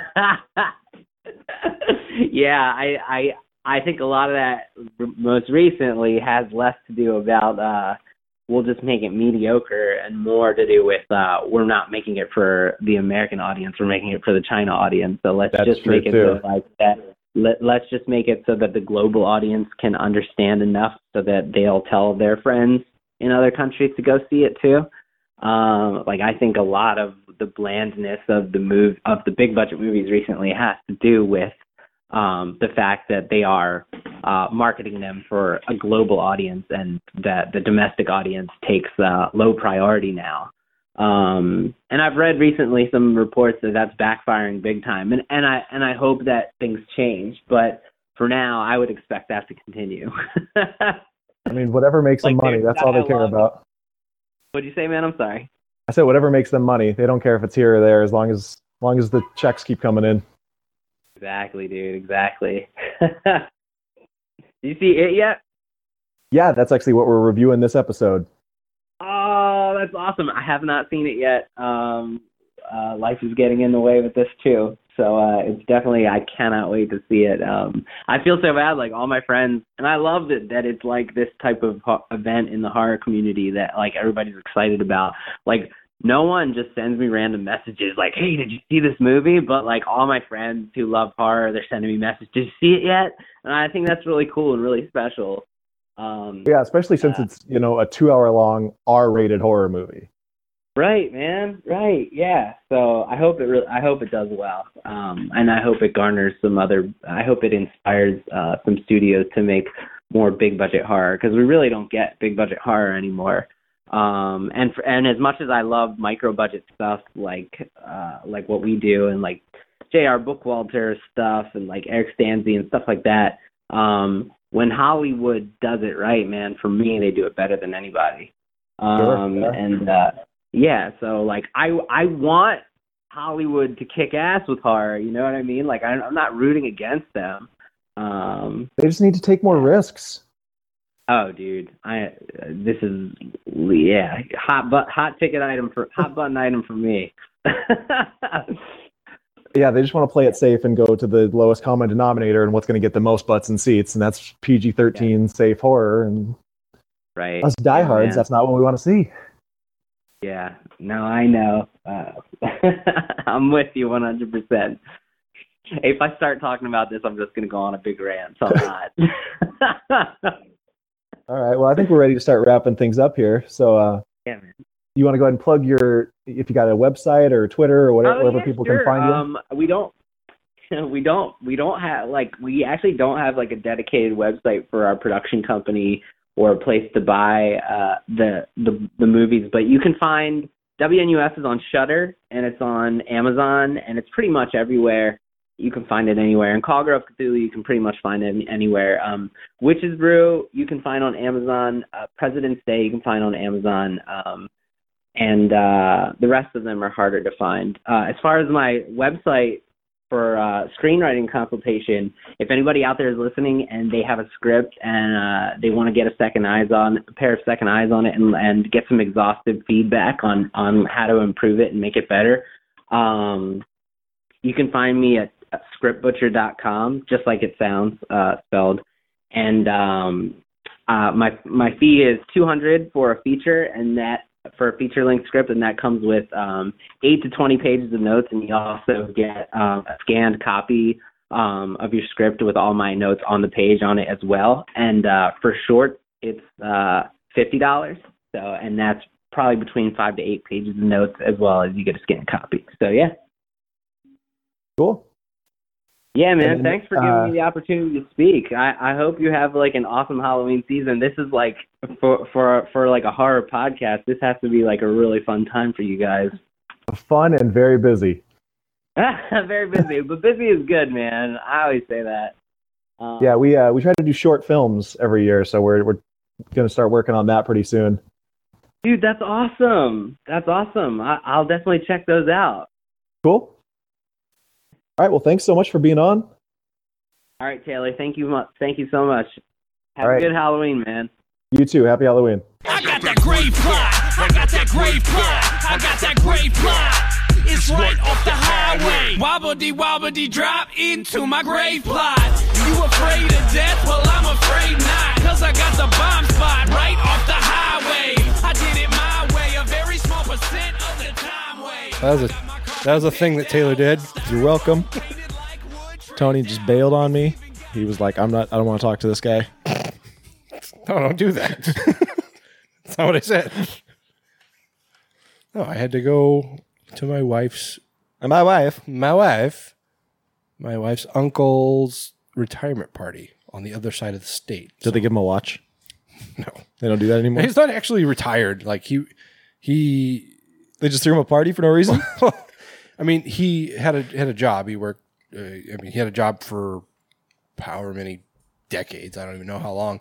But then he and his wife opened up a motorcycle shop, and cool. they've had that for 5 years, 6 maybe.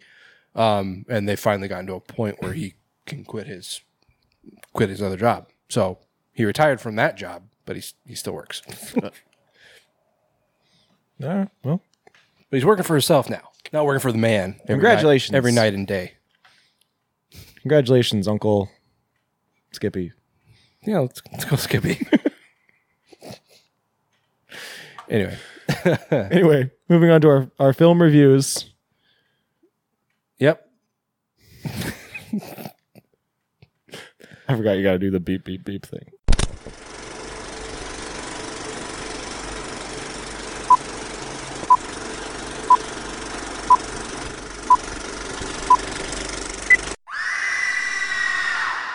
So our film reviews, 2 movies just released. One just came out a couple days ago, and the other one a couple weeks ago. Yes. So brand new stuff. We haven't reviewed new movies in a long time. It's been a while. We've been trying to do these dumb theme things and Dumb theme shows with really good ratings and downloads. I mean, there also haven't been any good movies coming out lately. That's true. Now they're all coming out in like the next 2 months. Yeah, right. I mean, I like doing Octoberama, but like all the horror movies come out in October, and it really fucks us up. I know. Anyway, okay, so 2 movies. Taylor, which one do you want to start with? Let's start with Death Note. All the people that make life miserable, make life dangerous.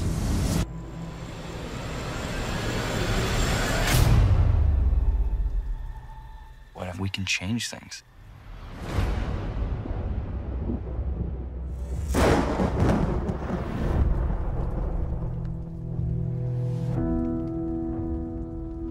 The human whose name is written in this note shall die. Shall we begin? You're a death god. Yes. What exactly can I do with this death note? Put your name down and see what happens. It's not gonna solve a few crimes. It's gonna solve all crime. Do you think that I'm crazy? I think you're not crazy enough. We could change the world. The killer has taken credit for over 400 deaths. Although we do not know how he kills his victims, we do know he's not some omnipotent force. He's a person, like you or me. You're the one who flew into the sun. I'm just here to make sure you burn. We're not the good guys anymore. Hope you know what you're doing.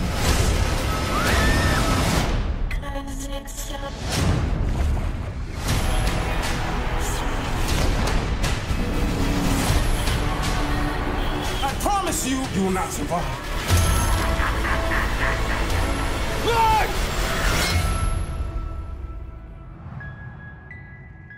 What they want is a god. So let's give it to them.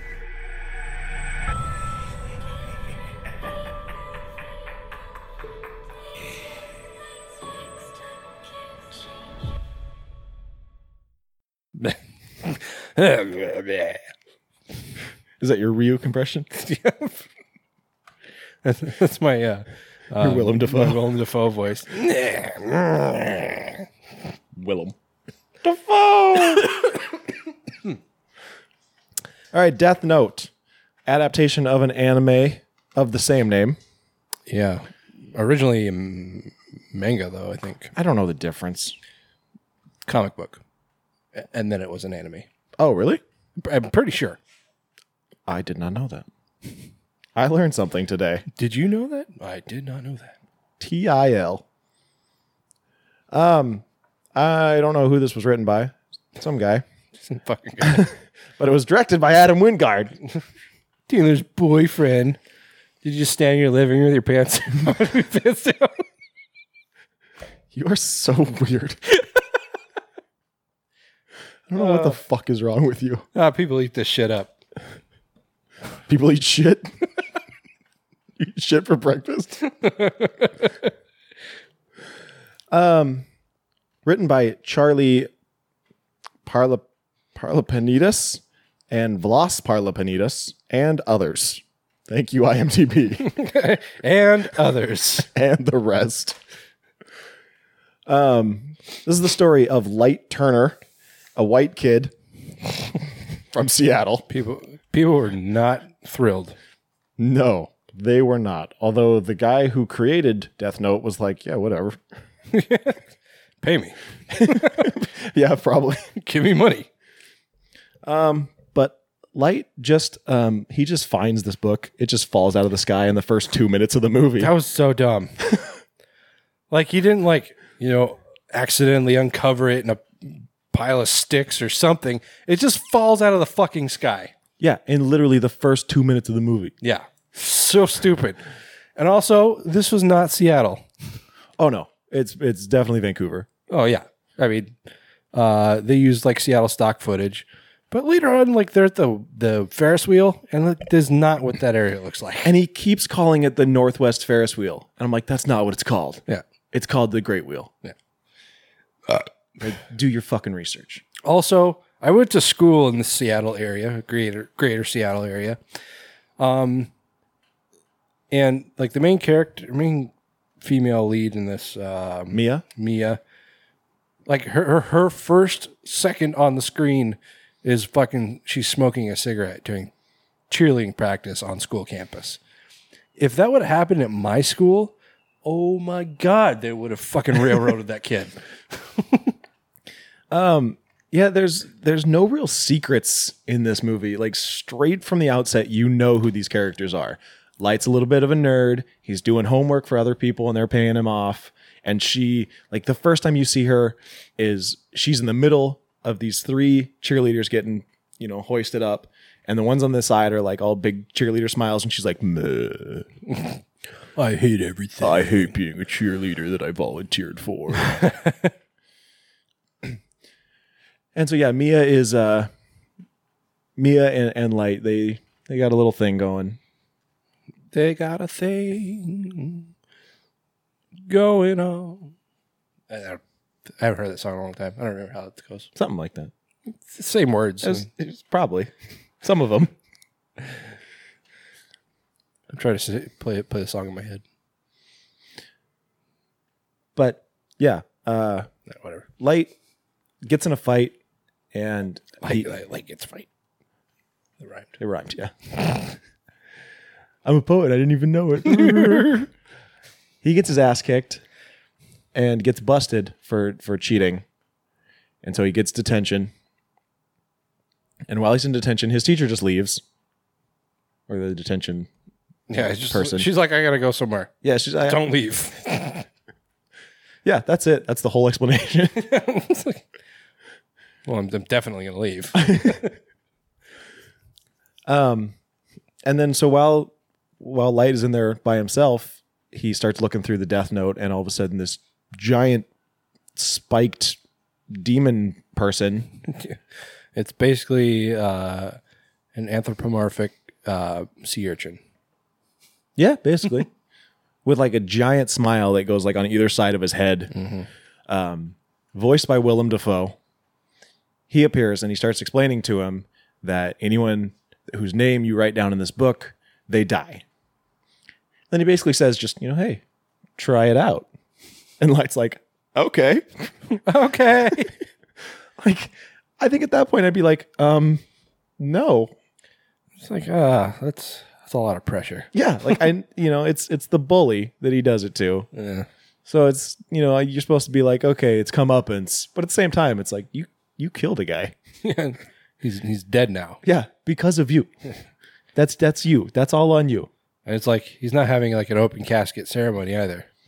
Because he done knocked his head off. Yeah. You fucked him up. You feel good about yourself? Yeah. Like if that were me, and it's like, oh, well, this book, you write somebody's name in it, and you can specify exactly how they die. Plus, you can control them for up to 48 hours. Yeah, you can like basically lead them up to their death. And like right off the bat, he says so-and-so gets decapitated. It's like, Jesus Christ, man. And you go straight to that? It's like, I would have said like, has a heart attack or gets shot or something. Like dies peacefully in his sleep. Yeah. It's like fucking decapitation. Jesus. But so yeah, Light does feel pretty good about himself. And he just decides he's going to start playing God. Mm-hmm. And just start wiping out all the evil people of the planet.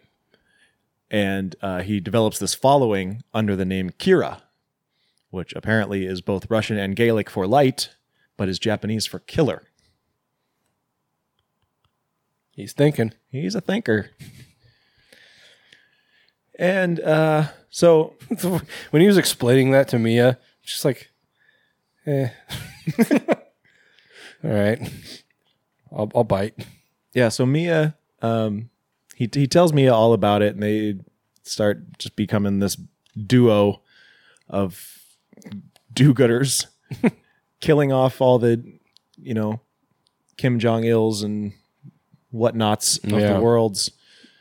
Yeah, it's basically like a montage of them just signing people up for their deaths. Yeah, and people would start like basically praying to them, and like they start this website. It's like this guy, this guy diddled a kid on the set of Clowntown or whatever the fuck that movie was that Victor Salva diddled that kid on.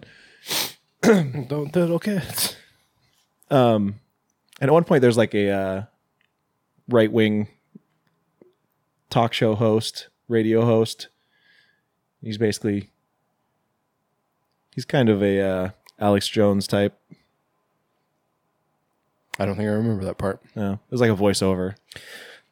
One of the things that started off with is that Light, his father, or his relationship with his father is not good at all. Like, it's very broken. His dad's a detective with the Seattle PD,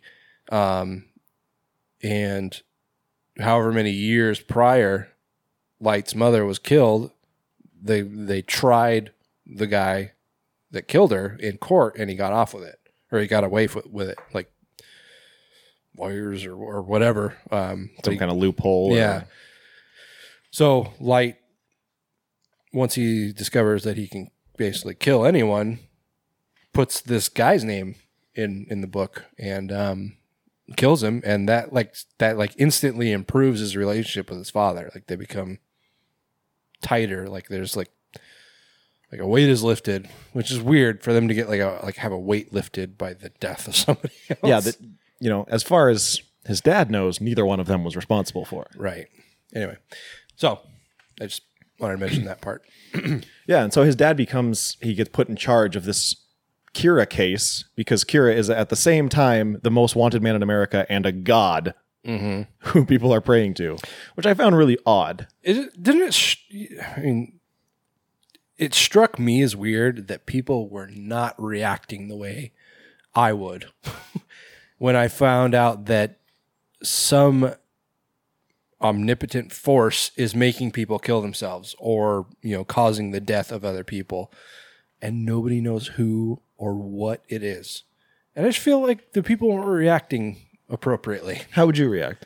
I'd be like, oh my God, what the fuck is going on?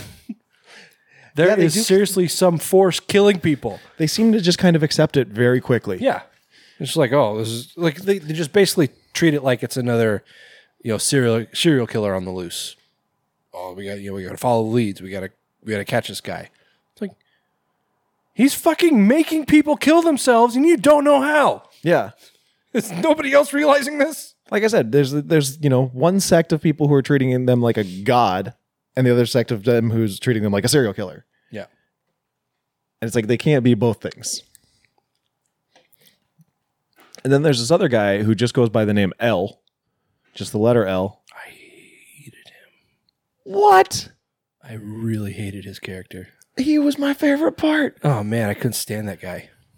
Played by Lakeith Stanfield, who you might recognize from Get Out. Okay. I knew I recognized him. I wasn't sure why. And he's this kind of like ninja guy who just, I don't know, he's a vigilante, I guess. He just kind of shows up and is like, look at me. I'm the captain now. Like, he just goes like Somali pirate on Light's dad. And he's just like, yeah, okay. You know what you're doing. You go for it, man. He has his reputation. Like, people know who he is. That's true. I think a select few people have actually seen him in person, but people know who he is. They know who L is. He's more of a legend than a man. But yeah, he's just this. He's just this kind of under the radar, outside the law investigator. He kind of reminded me of Phoenix Jones a little bit. But I really did not like his persona.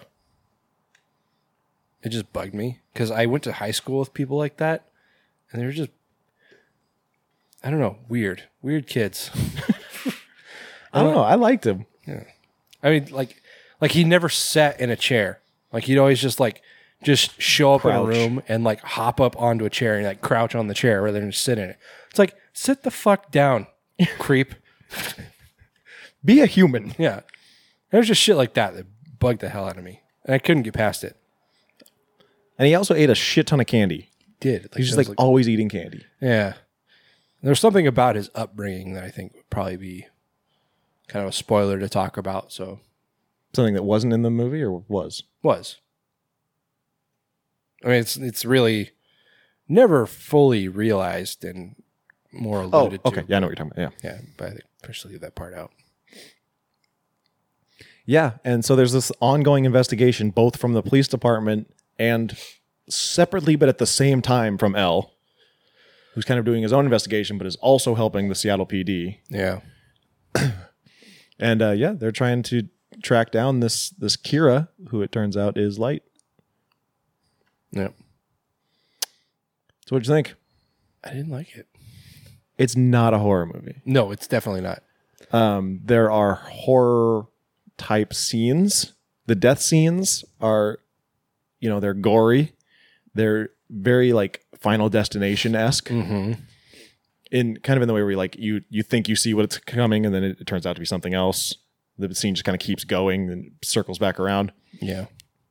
But other than that, it's very much like a crime movie. It definitely was. Crime thriller. It felt like I was watching like Law and Order or something. Yeah, and I wish I had known that.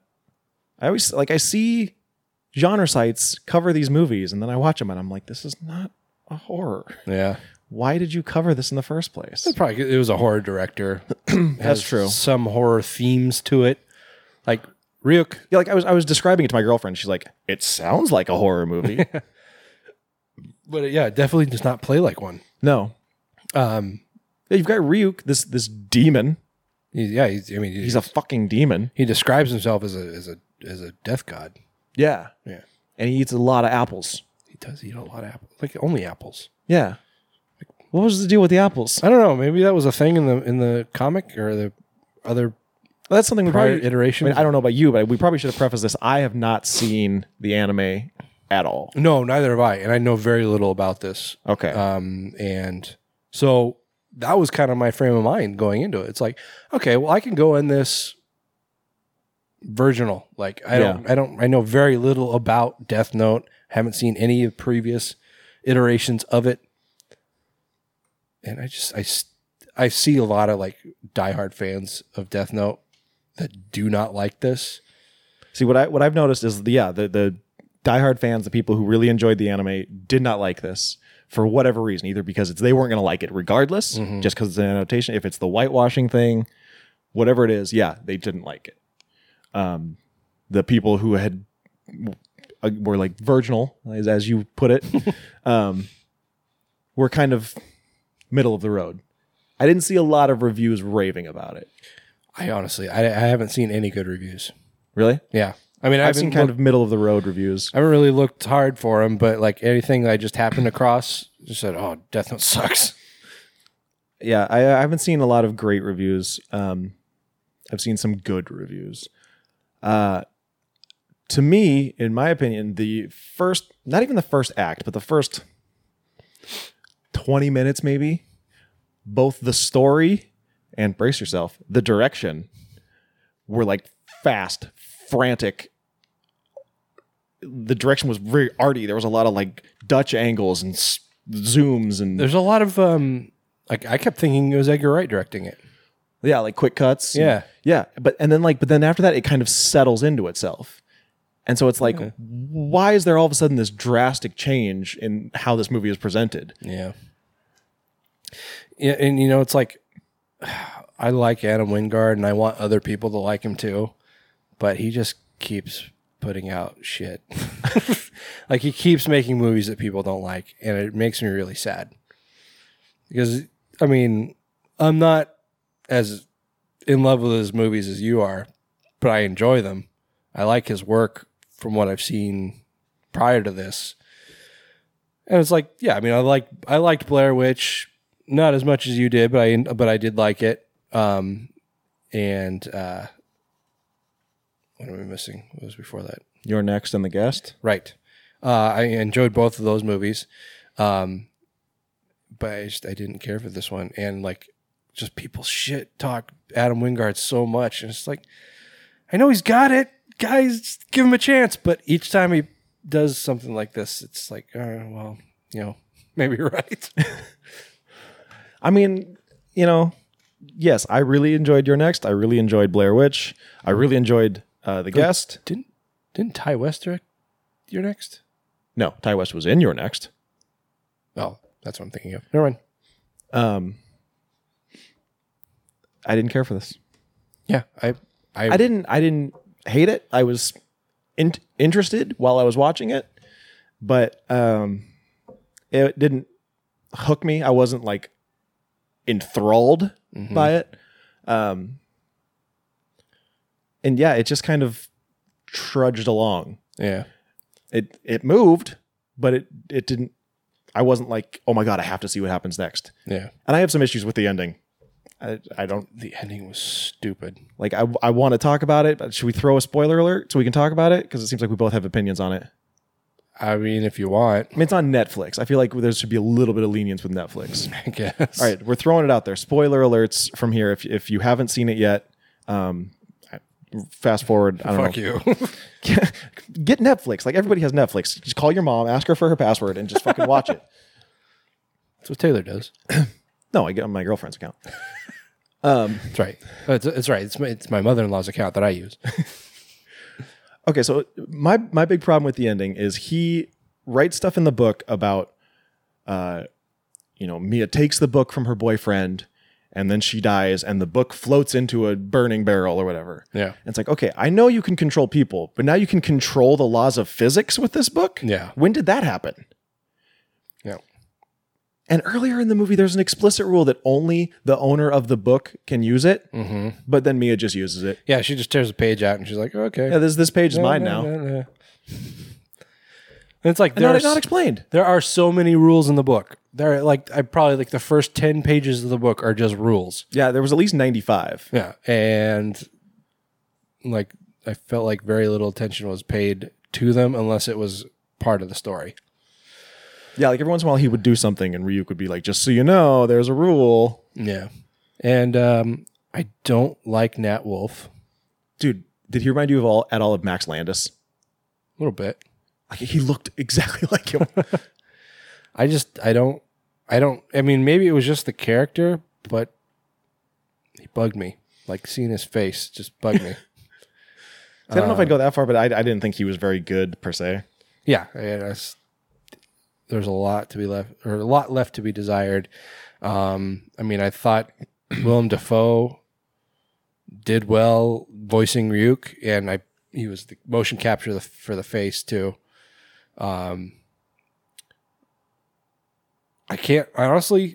Typically I would say, a movie would do better had they given more screen time to the monster. I don't know that would have saved this one. Honestly, like, Ryuk isn't entirely necessary. No, he's really not. Like, the book could operate on its own. Yeah, it could just be this like entity. Because I went into this thinking that Ryuk was the one that actually killed people. Like, physically went out and killed him, yeah. Yeah, but he doesn't. Like, he's just kind of there antagonizing Light. And, maybe that goes back, well, it probably does. It probably goes back to the original comic book or anime, whichever one it was, I don't know. But it probably goes back to the original source. But that's dumb. Like, if they're going to include him, he should be the one actually killing people. Otherwise, what's even the point? Yeah. Like, he's there as an antagonist, but why make him look like a monster? Yeah, I don't know. This was bad, and I don't know that it was necessarily Adam Wingard's fault. I mean, he probably did what he could with it, but I don't know. The story was poor. The acting was poor. Like I said, the story at the beginning moved along so quickly, and then it just, I don't want to say it slowed down, but it settled into itself. And it was like, why did that need to be so frantic at the beginning? Yeah. Why did we have to jump right into him getting the book in the first 2 minutes? Like, is that really how it happens? Mm-hmm. Can we not get some kind of, like, you know, we've talked 1,000 times about how too much backstory can ruin it, but really the book just falls out of the sky. Yeah. That's all we get. Yeah. And like, even Ryuk, he doesn't provide any real explanation. He's like, oh, well, the previous owner either gave it up or died, didn't really specify, but that's how the book transfers. He like the way the book transfers is you can give it back to Ryuk and he'll pick the next owner. You can transfer it to someone yourself, or you die. Those are the ways that you get rid of the book.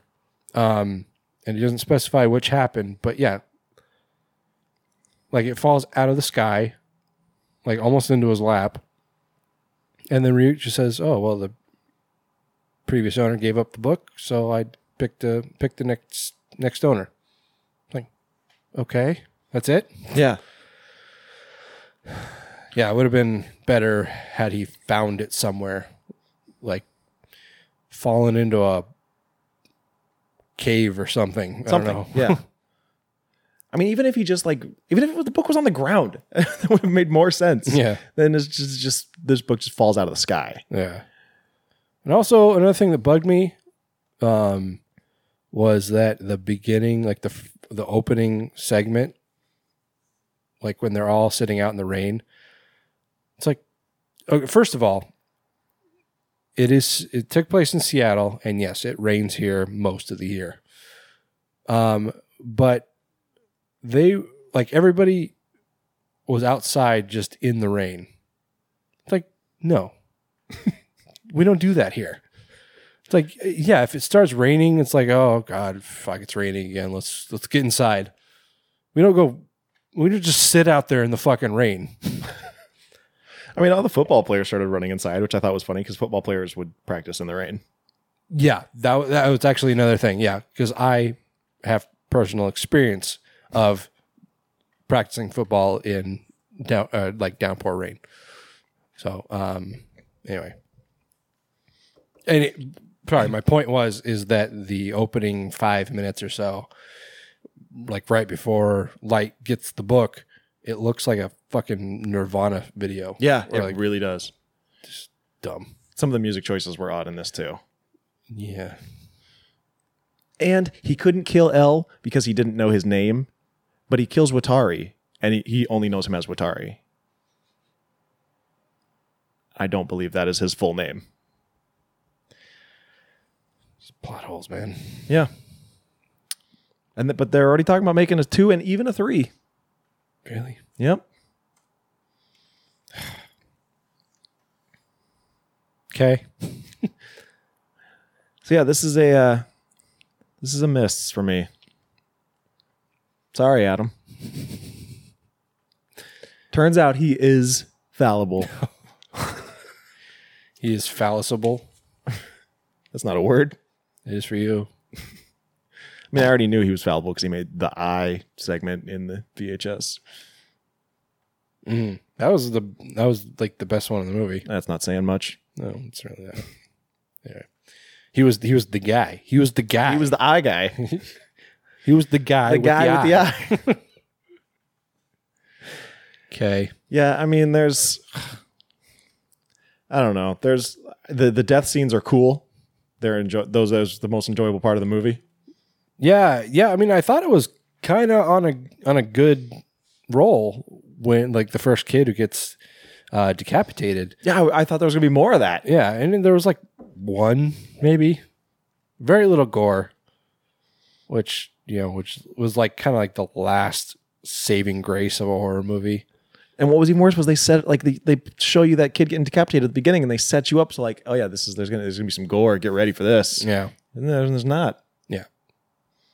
Yeah, like there's one other part where a dude's head explodes, and that's pretty much it for gore. Yeah. Overall, pretty disappointing. Like I said, really more of a crime thriller than a horror. What do you think for a number? 3. So I'm leaning towards 4. So I guess I'll say that. Okay. I think there's some redeeming qualities, but they're few and far between and just not sufficient. Yeah. I mean, I tried really hard to get into this, and it just wasn't happening. Like I said, I was interested when I was watching, but it's kind of like, I don't know, watching a sports game or something that you have no rooting interest in. Yeah. It's like you watch it, but at the end you just don't care. Yeah. And it's like, so I was watching this, and my wife comes home from work while I'm watching it. And, of course, she wants to tell me all about her day. And typically, when that happens, it's just like, can you stop until this is over? I mean, I'll hear all about your day. Just please wait till the movie's over. This time, it's just kind of like, okay, yeah, tell me. Tell me about your day. And then when that does happen, like when I'm distracted long enough to where I completely lost my place in the movie, I'll say to myself, oh, okay, I got to go back and watch it again. This one, it's just like, you probably didn't miss anything. Yeah, I'm good. I don't want to watch it again. Yeah. Yeah, like you said, swing and a miss. Yeah. Well, moving on, we got our next movie. Just came out, 4 days ago as of this recording? Yep. It's 2017's. What am I doing? I lost my place. It. It's it. When you're a kid, you think the universe revolves around you. You think that you'll always be protected and cared for. Then, one day, you realize that's not true.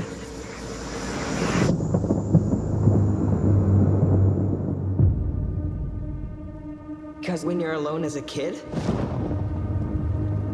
the monsters see you as weaker. You don't even know they're getting closer. Till it's too late.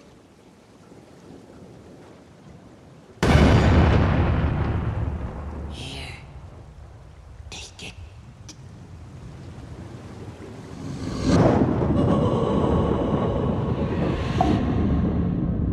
My grandfather thinks this town is cursed. That all the bad things that happen in this town are because of one thing. An evil thing.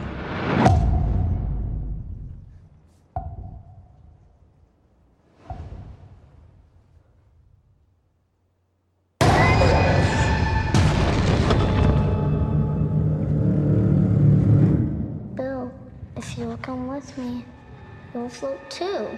George. I saw something. The clown. Yeah, I saw him too. You'll float too. What happens when another Georgie goes missing? Or one of us? You'll float too. Are you just gonna pretend it isn't happening like everyone else in this town? If we stick together, we'll win.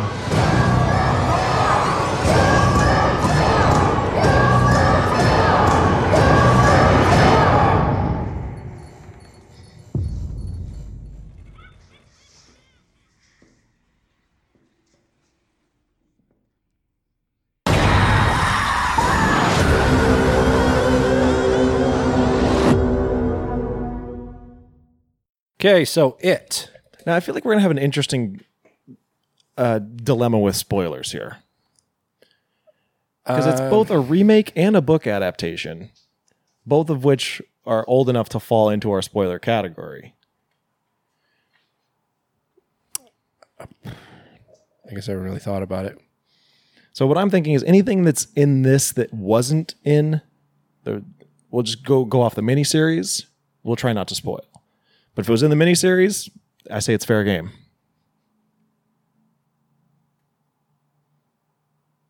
I mean, I guess.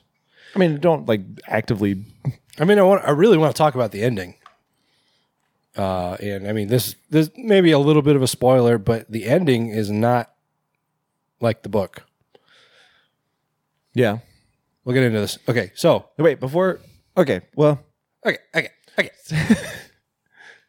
Joe Pesci over here.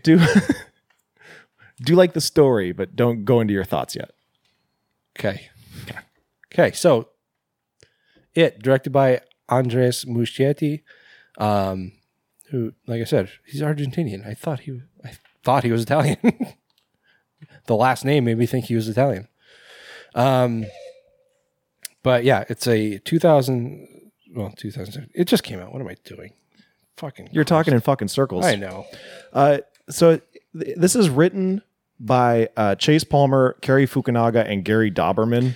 And I was very surprised that they kept Fukunaga's work. Yeah, me too. I didn't know that going into this, and when I saw his name in the credits, I was like, "Wow, really?" Yeah, Fukunaga and Palmer wrote the original screenplay, and then Dauberman came in and basically just took a hatchet to it. Mm-hmm. Dauberman is best known for writing Annabelle and Annabelle Creation and 2010's A Nightmare on Elm Street. Wow. Not the guy I would have brought in to work the script over. No. Okay, so I mean we did the miniseries before, so you know the basic premise. The only difference is that this is strictly when the Losers Club are children. There's no involvement of their adult selves. The book and the miniseries both alternate. They go back and they do present and then they do flashbacks of their childhood days. And that's, how, like I said, the book itself goes that way. But this is strictly just the year of 1991? 88. Oh, right.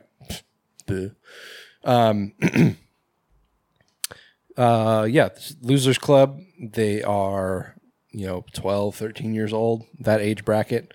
I don't know how deeply to go into the story because I feel like people know it already.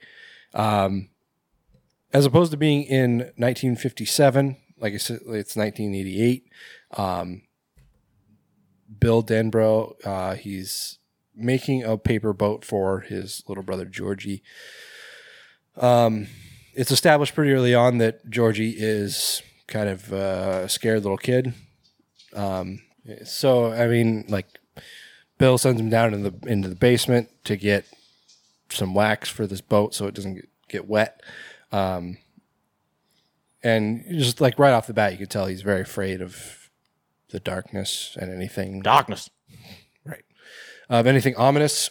So he eventually sends him outside, and he's just floating this little paper boat down the gutter, or down the side, or not sidewalk, but the rain gutter, and it falls down into the sewer. It's pouring down rain. Yeah, it's like the worst kind of rain that would happen in Seattle. Like, why would you ever let your child alone out in the rain? Yeah, that was my first thought too. Like when Georgie went outside, I was like, no one's gonna watch him, huh? Yeah. Yeah. He's like, what, 6? Yeah. So we know the story from the original, from the book. How much did you laugh when he whacked his head, though? Oh, I said, stupid asshole. Dude, I was the only one in the theater that laughed. I laughed at some inappropriate times. I thought everyone was going to laugh, and I was just like, oh, shit. There was a part when Henry Bowers and his gang were beating up on Ben before they started, cutting into him, and they're giving him like a pink belly on his big fat belly. You asshole. I laughed. I was like, Tell me you didn't laugh like that. I did. And then I stifled myself. I was like, oh. That's your dad right there. Pretty much. My dad didn't laugh. Anyway, so so the boat goes into the gutter or down into the sewer, and he's like freaking out. He's like, "Oh, Bill's gonna kill me." It's like, probably not, just a paper boat. He could make you a new one. Yeah. Like, go back, he'll make one in like 5 minutes. But But he's like down in the gutter, like looking for it so you can see where it went. And up pops a clown. The clown. The dancing clown. It. Pennywise. He pops up and he says, "Hey, Georgie, do you want this boat?" And okay, I'll get into it later. He's basically trying to entice Georgie down into the sewer with him, and eventually bites off his arm, and Georgie's trying to crawl away, which was so grim. Like, dude, I was so glad they showed that. That's like the first scene of the movie, and I was like, oh, it's like that. Yeah. It's like he bit a 6-year-old child's arm off, and they child showed it. Is bleeding out, trying to crawl away, like trying to like army crawl away. And his blood is just like running into the water. And he's just screaming, and then the clown pulls him back in. And I'm like, yes. Yeah. I love this movie already. Yeah, I was like, okay, I'm in. Yeah. Flash forward, about a year? I think less than a year, because it went from, was it September? I think it was September 88 to June 89. Wikipedia says October. October 88 to June 89. Right. So 8 months. Yeah, so the losers, we show Bill, Eddie, Richie, and that's it. Stan? Oh, yeah, Stan kind of pops up eventually. I thought Eddie was Stan at first, because he came out talking about bar mitzvahs. bris. Yeah. But they were talking about Stan's bar mitzvah. Right. They thought he was going to get his wiener chopped off. Yeah, it's funny how commonplace circumcision is now, but like there was a time where people just did not understand what happened. Yeah. And they thought that it happened at a bar mitzvah. Right. It's like, yeah, they're gonna wait till the kid's 15 to cut his dick skin. Yeah. It's like, I heard they're gonna cut off the end of your dick. Don't say dick skin. Anyway, so I mean, we're introduced to the kids. Kind of get a feel for who they are as people. Richie's the little asshole. Oh, dude, but he was so good. Man, it's played by Finn Wolfhard from Stranger Things, and reserving my opinion till the end isn't going to work. This is a child ensemble cast, and I think because of the success of Stranger Things and how awesome those kids were, I feel like I went into this kind of maybe expecting that same magic. It just wasn't as strong. Yeah. But I think because Finn Wolfhard was part of that, like he was the standout. That's not to say the kids weren't good. No. Just, yeah, the ensemble aspect of it was not quite as strong. Yeah. I mean, the kids in Stranger Things, they gave off this energy that seemed like they'd been doing it for years. Yeah. They had this energy that they were already friends. Yeah. Like the way they interacted, they all seemed like they knew each other and they were already this tight knit group. Mm-hmm. It feels a little more like it's a movie. Yeah. These kids are notably younger than the ones in the miniseries. Yeah. I mean, only by I'd say maybe 3 years, but they're in high school. Except for Seth Green, he was 38 at the time. Right? He's timeless. He never ages.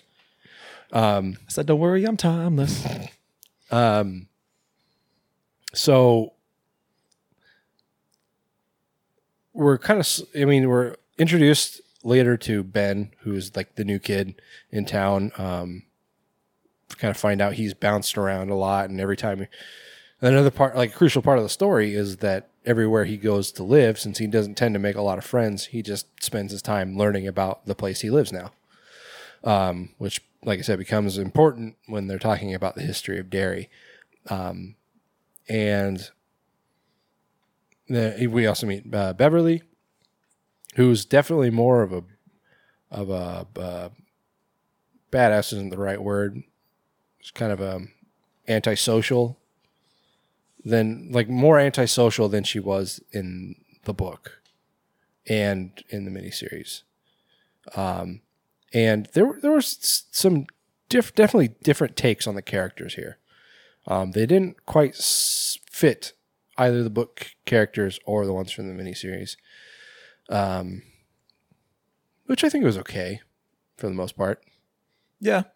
I mean, you haven't read the book. No. So yeah, you're a little in the weeds, I guess. But anyway, so where do they go from here? I mean, they're being chased by this bully. Yeah, this group of bullies. Yeah, Henry Bowers and his gang of assholes. They're making their lives hell, and it starts off with like the last day of school. They're very like stereotypical Stephen King bullies. Oh, definitely. And where they want to like literally kill you just because you're weird or fat or a girl. Yeah, and like in the book, Henry and his gang, they're just like punks. I mean, it takes place, like I said, in 57. So when the child part of the story takes place, and Henry and his cronies, they're just punks, like greasy punks. In the miniseries, they're like greasers, leather jackets, slick back hair, that type of thing. Yeah, West Side Story type shit. In this, they're trailer trash. Except Belch wears a fucking Anthrax shirt, and that's awesome.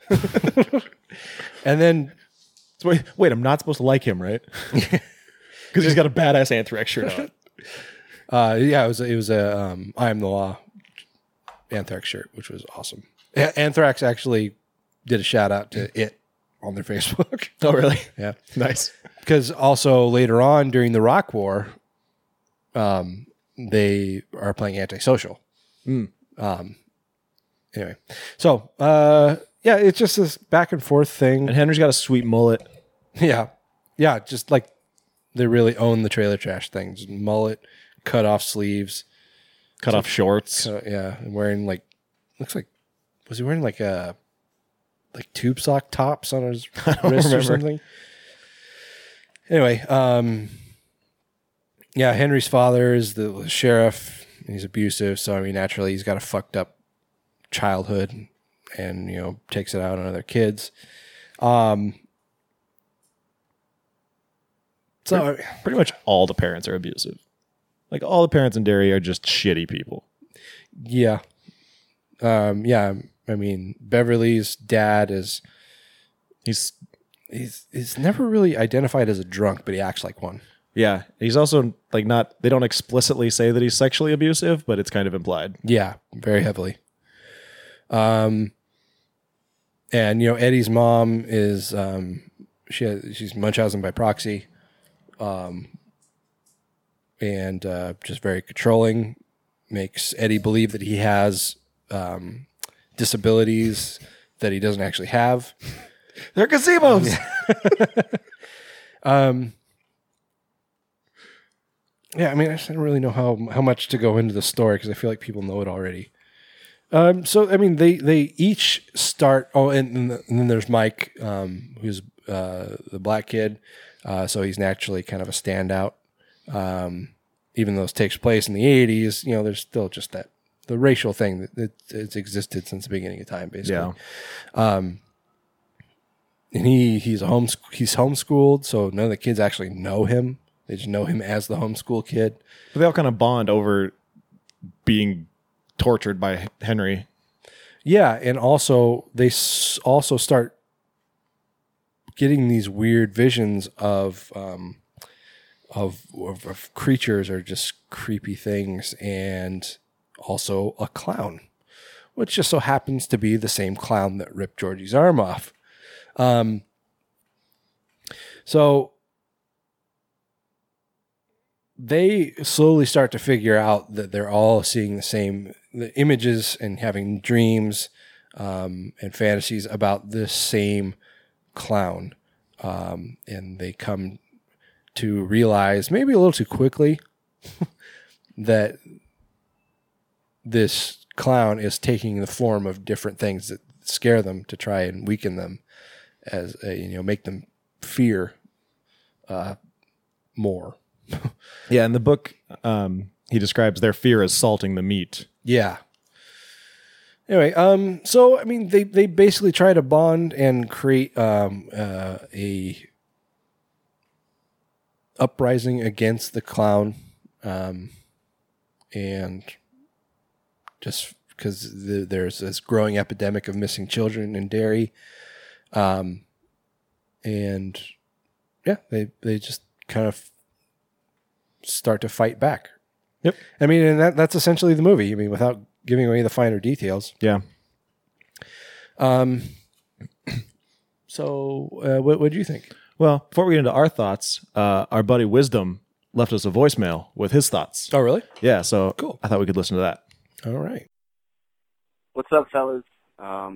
So I am very excited to talk about my feelings on the movie It, Stephen King's It. Obviously, the remake of the TV miniseries from, God, I can't remember, what was it, like 89, 90, something around then. And first off, I think that the hype for this movie was exciting. I thought they did a really good job with their trailers. I think because the large majority of people probably had not seen the TV miniseries, I mean, save for horror fans, of course, and probably even the larger had not read the book. So I think for a lot of people, this is new. I'm sure people have heard of it, of course, but had never actually seen or read. So that was exciting. I think that the general public got pretty excited for this movie. And, you know, of course, myself and a bunch of buddies got tickets for opening night and went and saw it.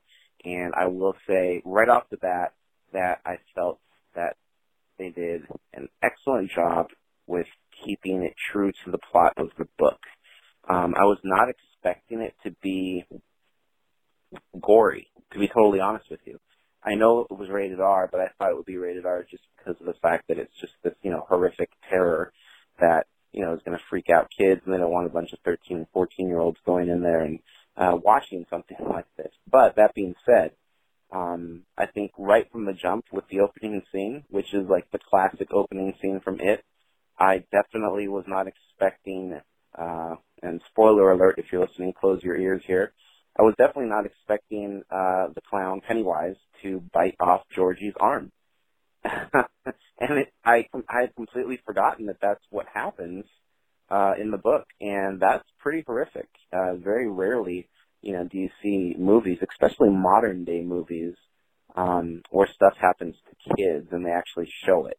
It's usually just kind of, you know, happens off screen, and so that was pretty gruesome and awesome. I thought that was a great way to start the film and set the tone. So I thought the cast was fantastic. You know, kind of similar to Stranger Things. Shout out to Finn Wolfhard. It had so many similarities in that, you know, obviously the 1950s was the first version of It, where, you know, it took place when all of the main cast were kids, and I loved that they transitioned this modern version of It to the 1980s, the late 1980s, which was super cool, because obviously for myself and a bunch of 80s babies, it was like watching one of our favorite horror films take place when we were growing up. So that was really cool. I think Finn is honestly just got Hollywood by the fucking balls. He is definitely the next child superstar. He was awesome in this film, just like he was awesome in Stranger Things. I thought Sophia Lillis was fantastic as Bev. Again, the whole cast I thought did such a great job. And then, of course, Pennywise, played by Bill Skarsgård. I'm probably saying his name wrong. To myself, kind of an unknown. But a lot of people, I'm sure, are going to compare him to Tim Curry as Pennywise. And I think the really cool thing is that they're not comparable. I really think both films stand alone. It's tough to compare both because of the times that they were done and because of the way that they were done. I kind of think of it as like Batman with the Joker. I look at Jack Nicholson in his version of the Joker, and then I look at Heath Ledger. And I really think that there's a big comparison to be made to Tim Curry with Jack Nicholson and then Heath Ledger to Bill Skarsgård with Pennywise. I felt that this Pennywise was definitely more terrifying in terms of just the makeup and the aggressiveness. And I do think one of the cool things about this film, even though it didn't necessarily scare me because, I know exactly what's going to happen, is just the whole 80s fear factor that they use with scare tactics. It definitely made you jump a couple of times, and as you're watching this, you're kind of thinking like, holy smokes, these poor kids, they must be terrified.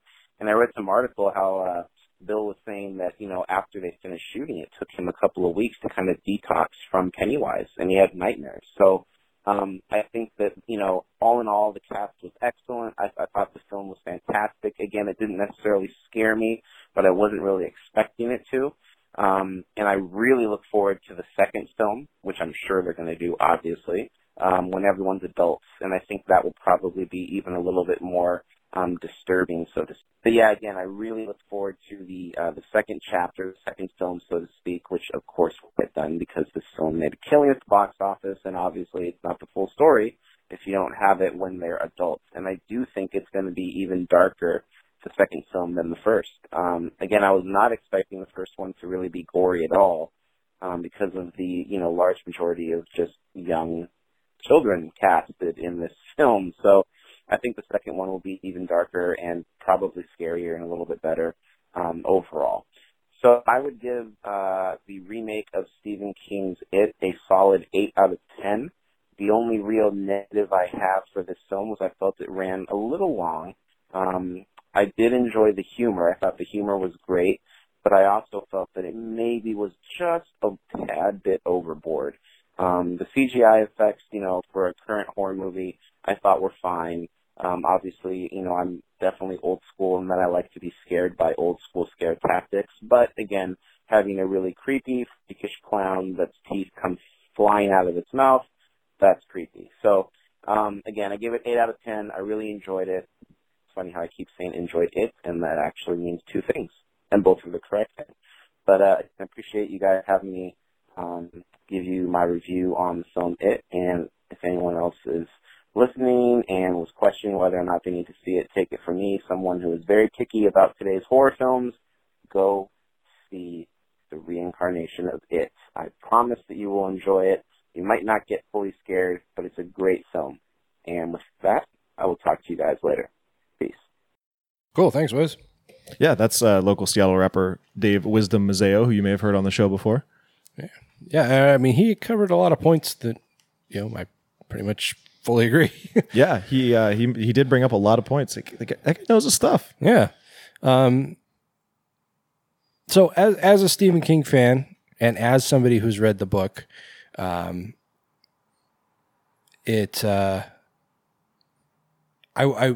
went into this very apprehensive because, I have a soft spot in my heart for the miniseries, even though technically it's not very good. Technically. But,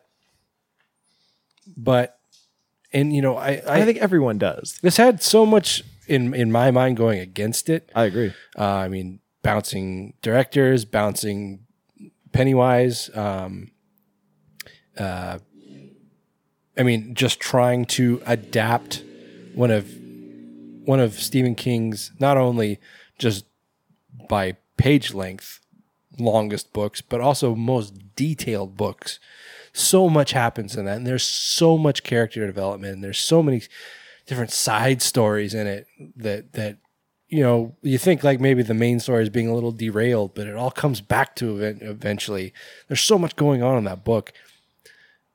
I go into this very apprehensive, thinking, okay, well, they're never going to do this movie justice. It looks cool, I'll give them that, but they're never going to be able to do this movie right. On top of that, it's like Muschietti, he did Mama, which sucked. And I was not sold on Skarsgård as Pennywise. But I was proven wrong. Like, Muschietti did a fantastic job. Like, I couldn't have asked for more from a directorial perspective. Skarsgård nailed it. Like I couldn't, like, what Dave said, comparing the Jokers, I've actually heard that comparison made several times, or I mean, seen it like in articles and stuff. But it's actually a very apt comparison, where, you know, Nicholson and Curry were very more centered characters, and Ledger and Skarsgård are more like over the top, erratic characters. Yeah. It's pretty apt. Yeah. Pennywise still looked ridiculous. I will not backpedal on that. Like, I still hated how he looked. I don't mind the makeup and even the hair, but yeah, the outfit is just, I can't get past that. It was dumb. It was dumb. It was not what it like. It was not how he's described in the book. And, you know, I saw the movie with my dad, and we were discussing it afterwards, and, you know, we were kind of chit-chatting back and forth during the movie. And, you know, my dad, I don't know a bigger Stephen King fan than him. And, you know, he was even telling me, it's like, you gotta separate yourself from the book. You gotta accept, okay, well, this is something separate from the book, because exactly like I said, basically they're never going to make a movie that is 100% true to the book, because you can't. Yeah. You're making a 6-hour movie. But all things considered, it was amazing. And any bad words or any trashing I did of this movie, I don't know that I necessarily did, but if I did, I eat those words now. It was amazing. Yeah, I mean, my only complaints came from the third act, and that's because the story went so far away from the book. Like the ending was pretty much completely different. Well, not completely, but it took different turns that they kind of had to, though, to set up the next movie. Yeah, and that's another reason that I was so apprehensive about them doing two separate movies, you know, and not intertwining the two time periods. Yeah. Because I was worried something exactly like this was going to happen. Well, I mean, they've already said the second one's it's still going to be, like, it's still going to feature the kids very heavily. Okay. And the second one's going to be a lot of that kind of intertwining timelines. Mm-hmm. Yeah, I mean, admittedly, in the book, it seems like more happens with them as kids than as adults. Got somewhere to be? No, my phone just keeps going off. Oh. Anyway, what do you? I hated it. No, I'm fucking lying. It was great. Yeah, I had, I don't want to say low expectations, because obviously the hype around this movie was impossible to ignore. There was so much hype. And that's, sorry, but the hype was turning me off a little bit. But I feel like similar to like It Follows, the hype was fan generated. It wasn't a PR campaign. It was people saw the trailer and went, that looks amazing. Yeah. Which I somewhat disagree with. I don't think the trailer was amazing. I think the trailer looked good. It looked like it. Yeah. And it, you know, made me interested. I didn't think it looked at anything amazing. Mm-hmm. But yeah, I think the movie is fantastic. Yeah. Like, this was by far and away, without any second place, the best Stephen King adaptation. I mean, and there have been many. Yeah. And, you know, like Shawshank Redemption, and The Green Mile, great adaptations. But this one was, I don't know. I guess I have to separate those because those are amazing. I guess I should say best horror adaptation. Yeah, without a doubt. I mean, because, yeah, I mean, the original miniseries, like I said, unless you have like a, what's the word?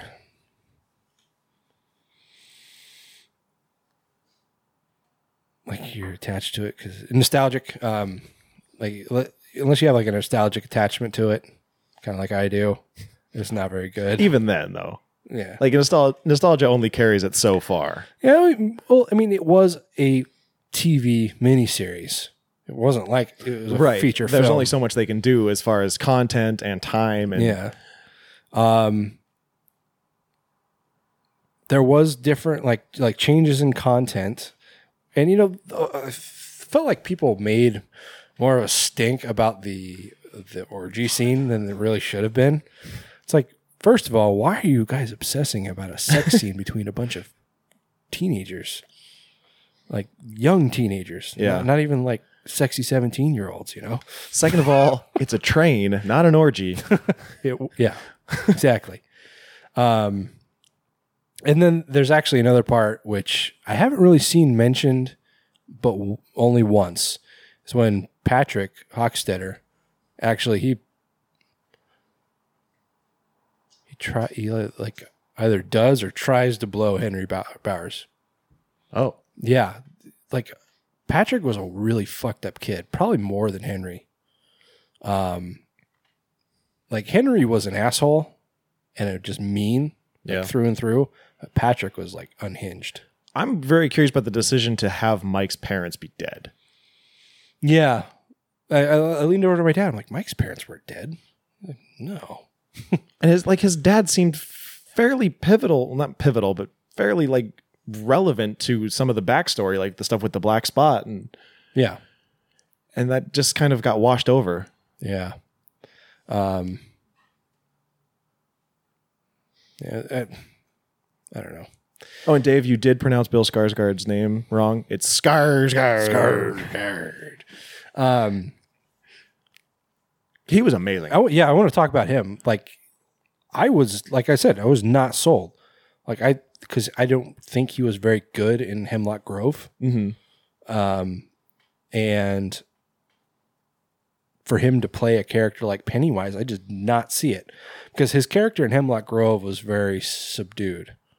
Didn't have, extreme emotions one way or the other. And even that, it didn't seem like he did it well. And Pennywise is like a real character. Yeah. And he just nailed it. I mean, like, what I loved about it was he would go from being like funny and jovial to just being like terrifyingly dark mid-sentence. Yeah. It wouldn't even be like he would say something funny and then say something dark. It was just his voice inflections and his facial expressions and just freaky as hell. Yeah. And that's how Pennywise was in the book. Yeah. Regardless of how you feel about the miniseries, I feel like a lot of people really appreciate Tim Curry's representation of Pennywise. It was not quite in line with the Pennywise of the book. Skarsgård got really close. There's like the opening scene when he's talking to Georgie and he's talking to him about the whole circus blew away.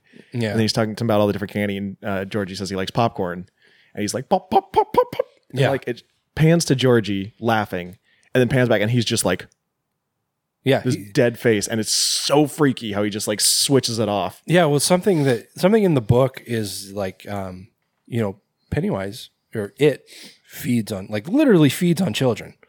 And that look that Skarsgård had, just that lustful look, it's like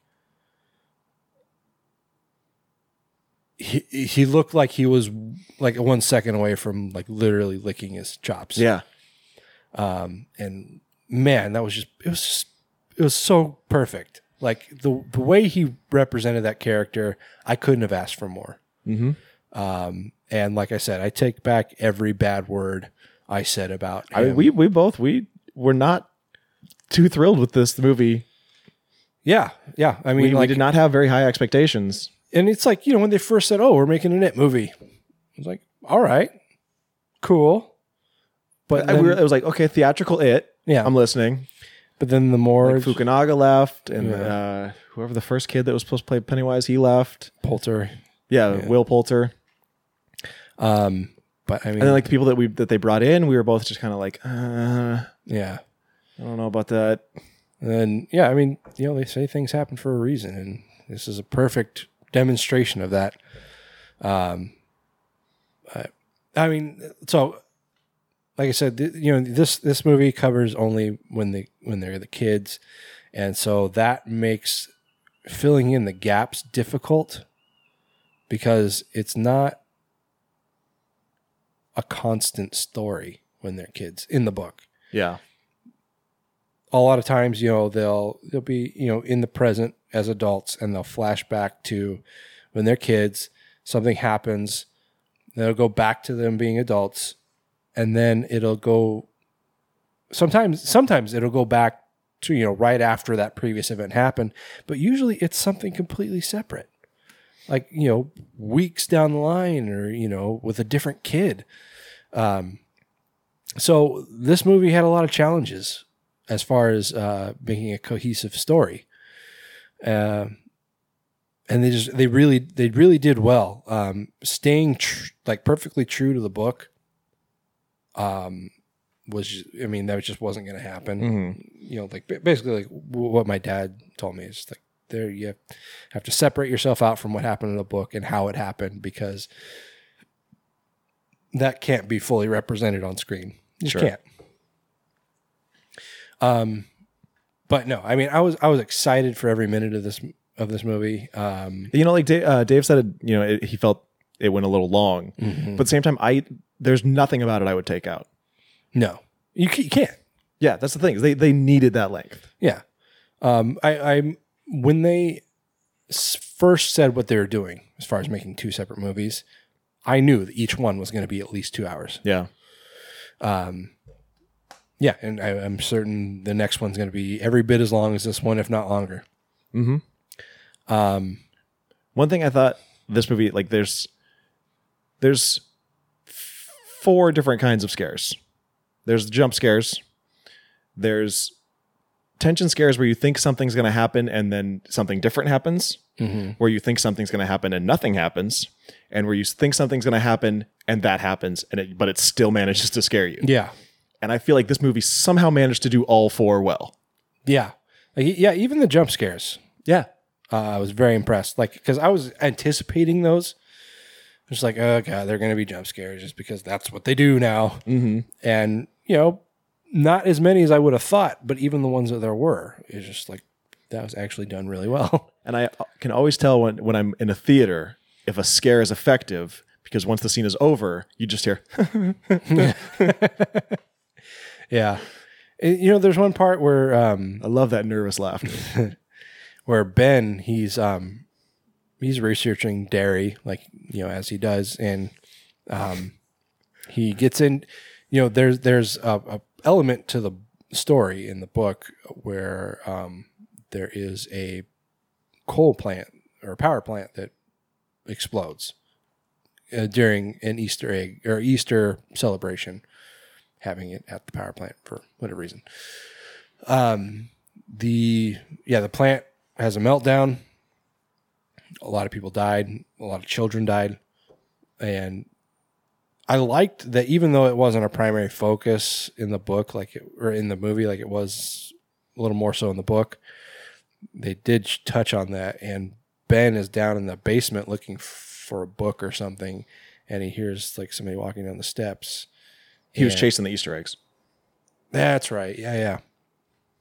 And he hears something coming down the steps behind him. He turns around, and it's just you see the ceiling up, past the top of the stairs. You could see legs, kind of slowly hobbling their way down the stairs.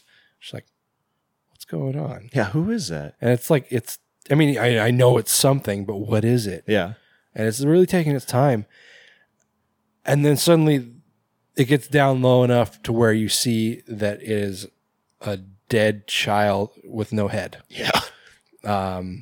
And just comes chasing after Ben. And it's just fucking awesome. It's terrifying. And then Pennywise pops up and calls him Egg Boy. Yeah. And starts chasing him. That scene, right before that happens, there's a red balloon floats across the back of the library, and that's when Ben first starts following. There's a guy sitting 2 seats away from me who brought in a red balloon. And right at that moment, he let it go. And it just floats up. And this woman behind us goes, "Oh, fuck you."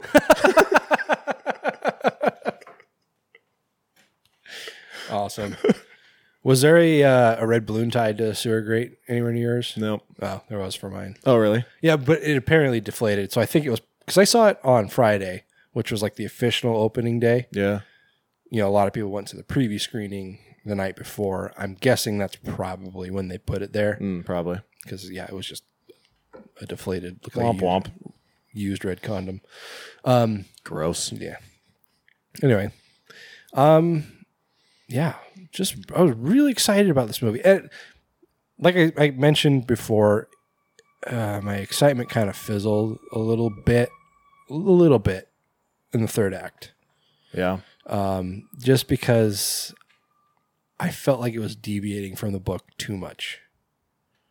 Like they took some liberties to make it fit more with the time frame that they chose to put it in, to kind of adapt the characters a little bit to be slightly more modern, and to keep the story flowing. But there was just some parts that it was too much. Like, I don't know. I don't want to get into spoilers. That's kind of getting into spoiler territory there. I can tell you about it later. There's of course, anything that comes out that gets rave reviews, there has to be people coming out of the woodwork to shit on it. Mm-hmm. And the complaint I've seen about this is that it's not really a horror movie. I don't know what the fuck movie they were watching. Yeah.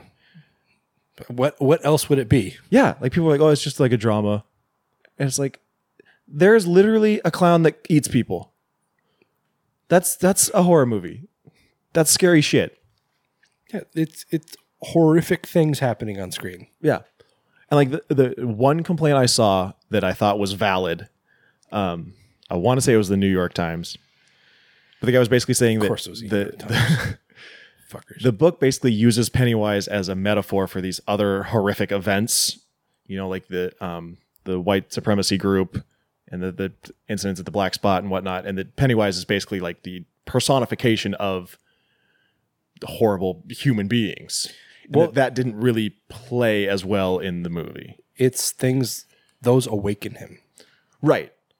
These tragic events, these horrific events of people doing evil to each other. That's what awakens it. Right. But he was just saying that the movie didn't really convey as well as that Pennywise was, in essence, a metaphor. Yeah. And the evil that men do. I totally agree in that they don't. And, it's maybe a little hard to do, and maybe they'll cover it more in the second movie, but it really made it seem like Pennywise was an evil clown, not this creature entity that turns itself into anything it wants to be. Yeah. Anything, it purposely changes itself into something that will first engage a child like it did with Georgie, because Georgie loved clowns. That's why Georgie had no problem talking to a clown in the sewer, because he loved clowns. Mm-hmm. Who wouldn't want to talk to most people, but a fun clown just in the sewer. He's so silly. He's hanging out in the sewer. This movie didn't really represent him. Represent it. It represented Pennywise. Yeah, I agree. And that was one of my complaints about this, that kind of ties in with my problems with the third act. But no, I mean, honestly, as an entire film, I have almost no complaints. Yeah. Like I loved this movie.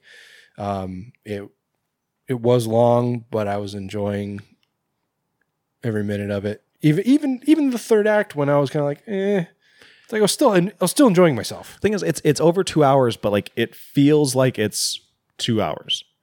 It doesn't necessarily move quickly, yeah, but it doesn't drag. Yeah. Yeah. Can't recommend it enough.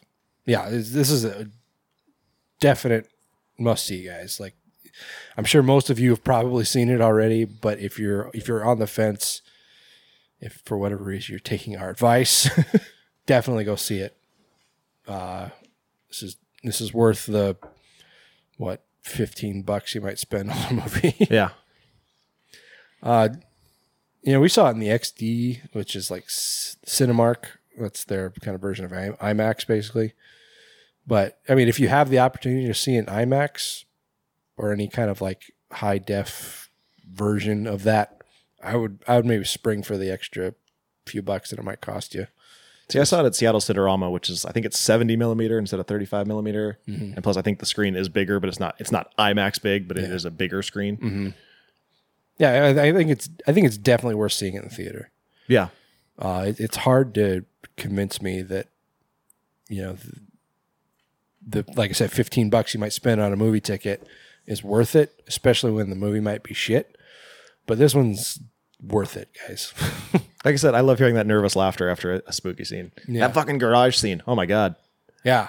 I mean, I think anybody that's seen the commercials has seen that. So, but it plays so well on the screen, even though you haven't seen, or even if you have seen it. And there's kind of there's more to it than they show in the commercial. Yeah. So, really exciting movie. Really enjoyed it.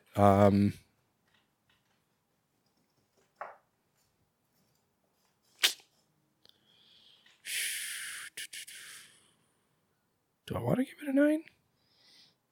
I don't know. Do you? I don't know. Dave gave it an 8. Give it an 8. Nah, I'm gonna do 8 because if I had to say, I would have definitely changed some things in the last half hours, 45 minutes of the movie. Yeah, I'm an 8 too. Yeah.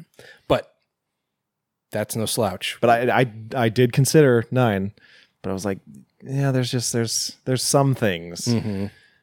But yeah, an 8 is still a must watch. Yeah. We don't give a lot of movies 8s. Yeah. Cool. Cool. Yeah. So watch it. Do not watch Death Note. Or watch it, whatever. It's free. If you already have Netflix. If you have Netflix, I mean, I think it's if you've already watched everything else. If there's nothing else on Netflix to watch, which, there are hundreds of movies, and really, how often do you actually feel like there's something to watch on Netflix? I feel like it's worth a watch. I mean, don't go out of your way to see it, but it's worth something. Yeah. Cool. Episode 94. In the books. All done. Next Good episode, I will not be here. No, you won't. And I'm still trying to figure out who's going to fill your place. All right. So we're going to... No one can fill these shoes, baby. No, those shoes smell bad. No, exactly. That's why no one can fill them. Figure it out. And, God, what are we doing next episode? I forget. We're, you're going to be doing The Gate and Monster Squad. Right. And you wanted to be here for that. I did want to be here for that. When are you back? Tuesday. It's pretty late. Yeah. Maybe I'll call in or something. Yeah. Maybe. No promises. All right. Well, I'll be back with a special guest. Don't maybe. Until then, Taylor, where can these lovely people find us? Best place to find us, you lovely people, is at graveplotpodcast.com. I just renewed the URL today. Hey. You can also subscribe to the show and leave us a rating and a review on Apple Podcasts. Apparently, it's not iTunes anymore. Really? Yeah. Oh, all right. As well as Stitcher Radio, Google Play Music, TuneIn, wherever else you listen to your podcasts. And you can follow us on Facebook and Instagram as Grave Plot Podcast, or on Twitter as Grave_plot. Right. And go see us at Patreon. Give us money. Check us out at patreon.com/graveplotpodcast to get yourself some sweet perks. Hella sweet. Hella sweet, bro. And we'll probably be putting out our September Patreon review here. Are we going to do it this weekend? I don't know. Okay. All right. Well, maybe we'll do it this weekend. I don't know. Okay. So until next time, guys, I am Skeletoni. I am Taylor of Terror. This has been the Grave Plot Podcast, where we're all a little dead inside. How you feel?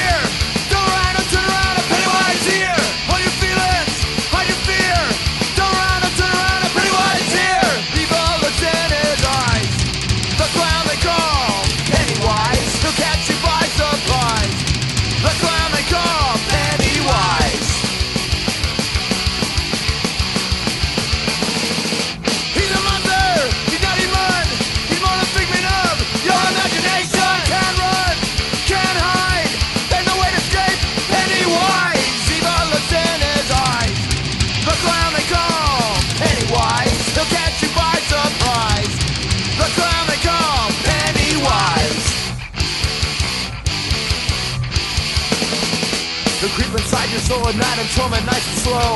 Turn around or turn around and Pennywise will know. He'll make you wish that you were dead, he'll make it hard to cope. He'll make you wish that you were dead and hanging by a rope.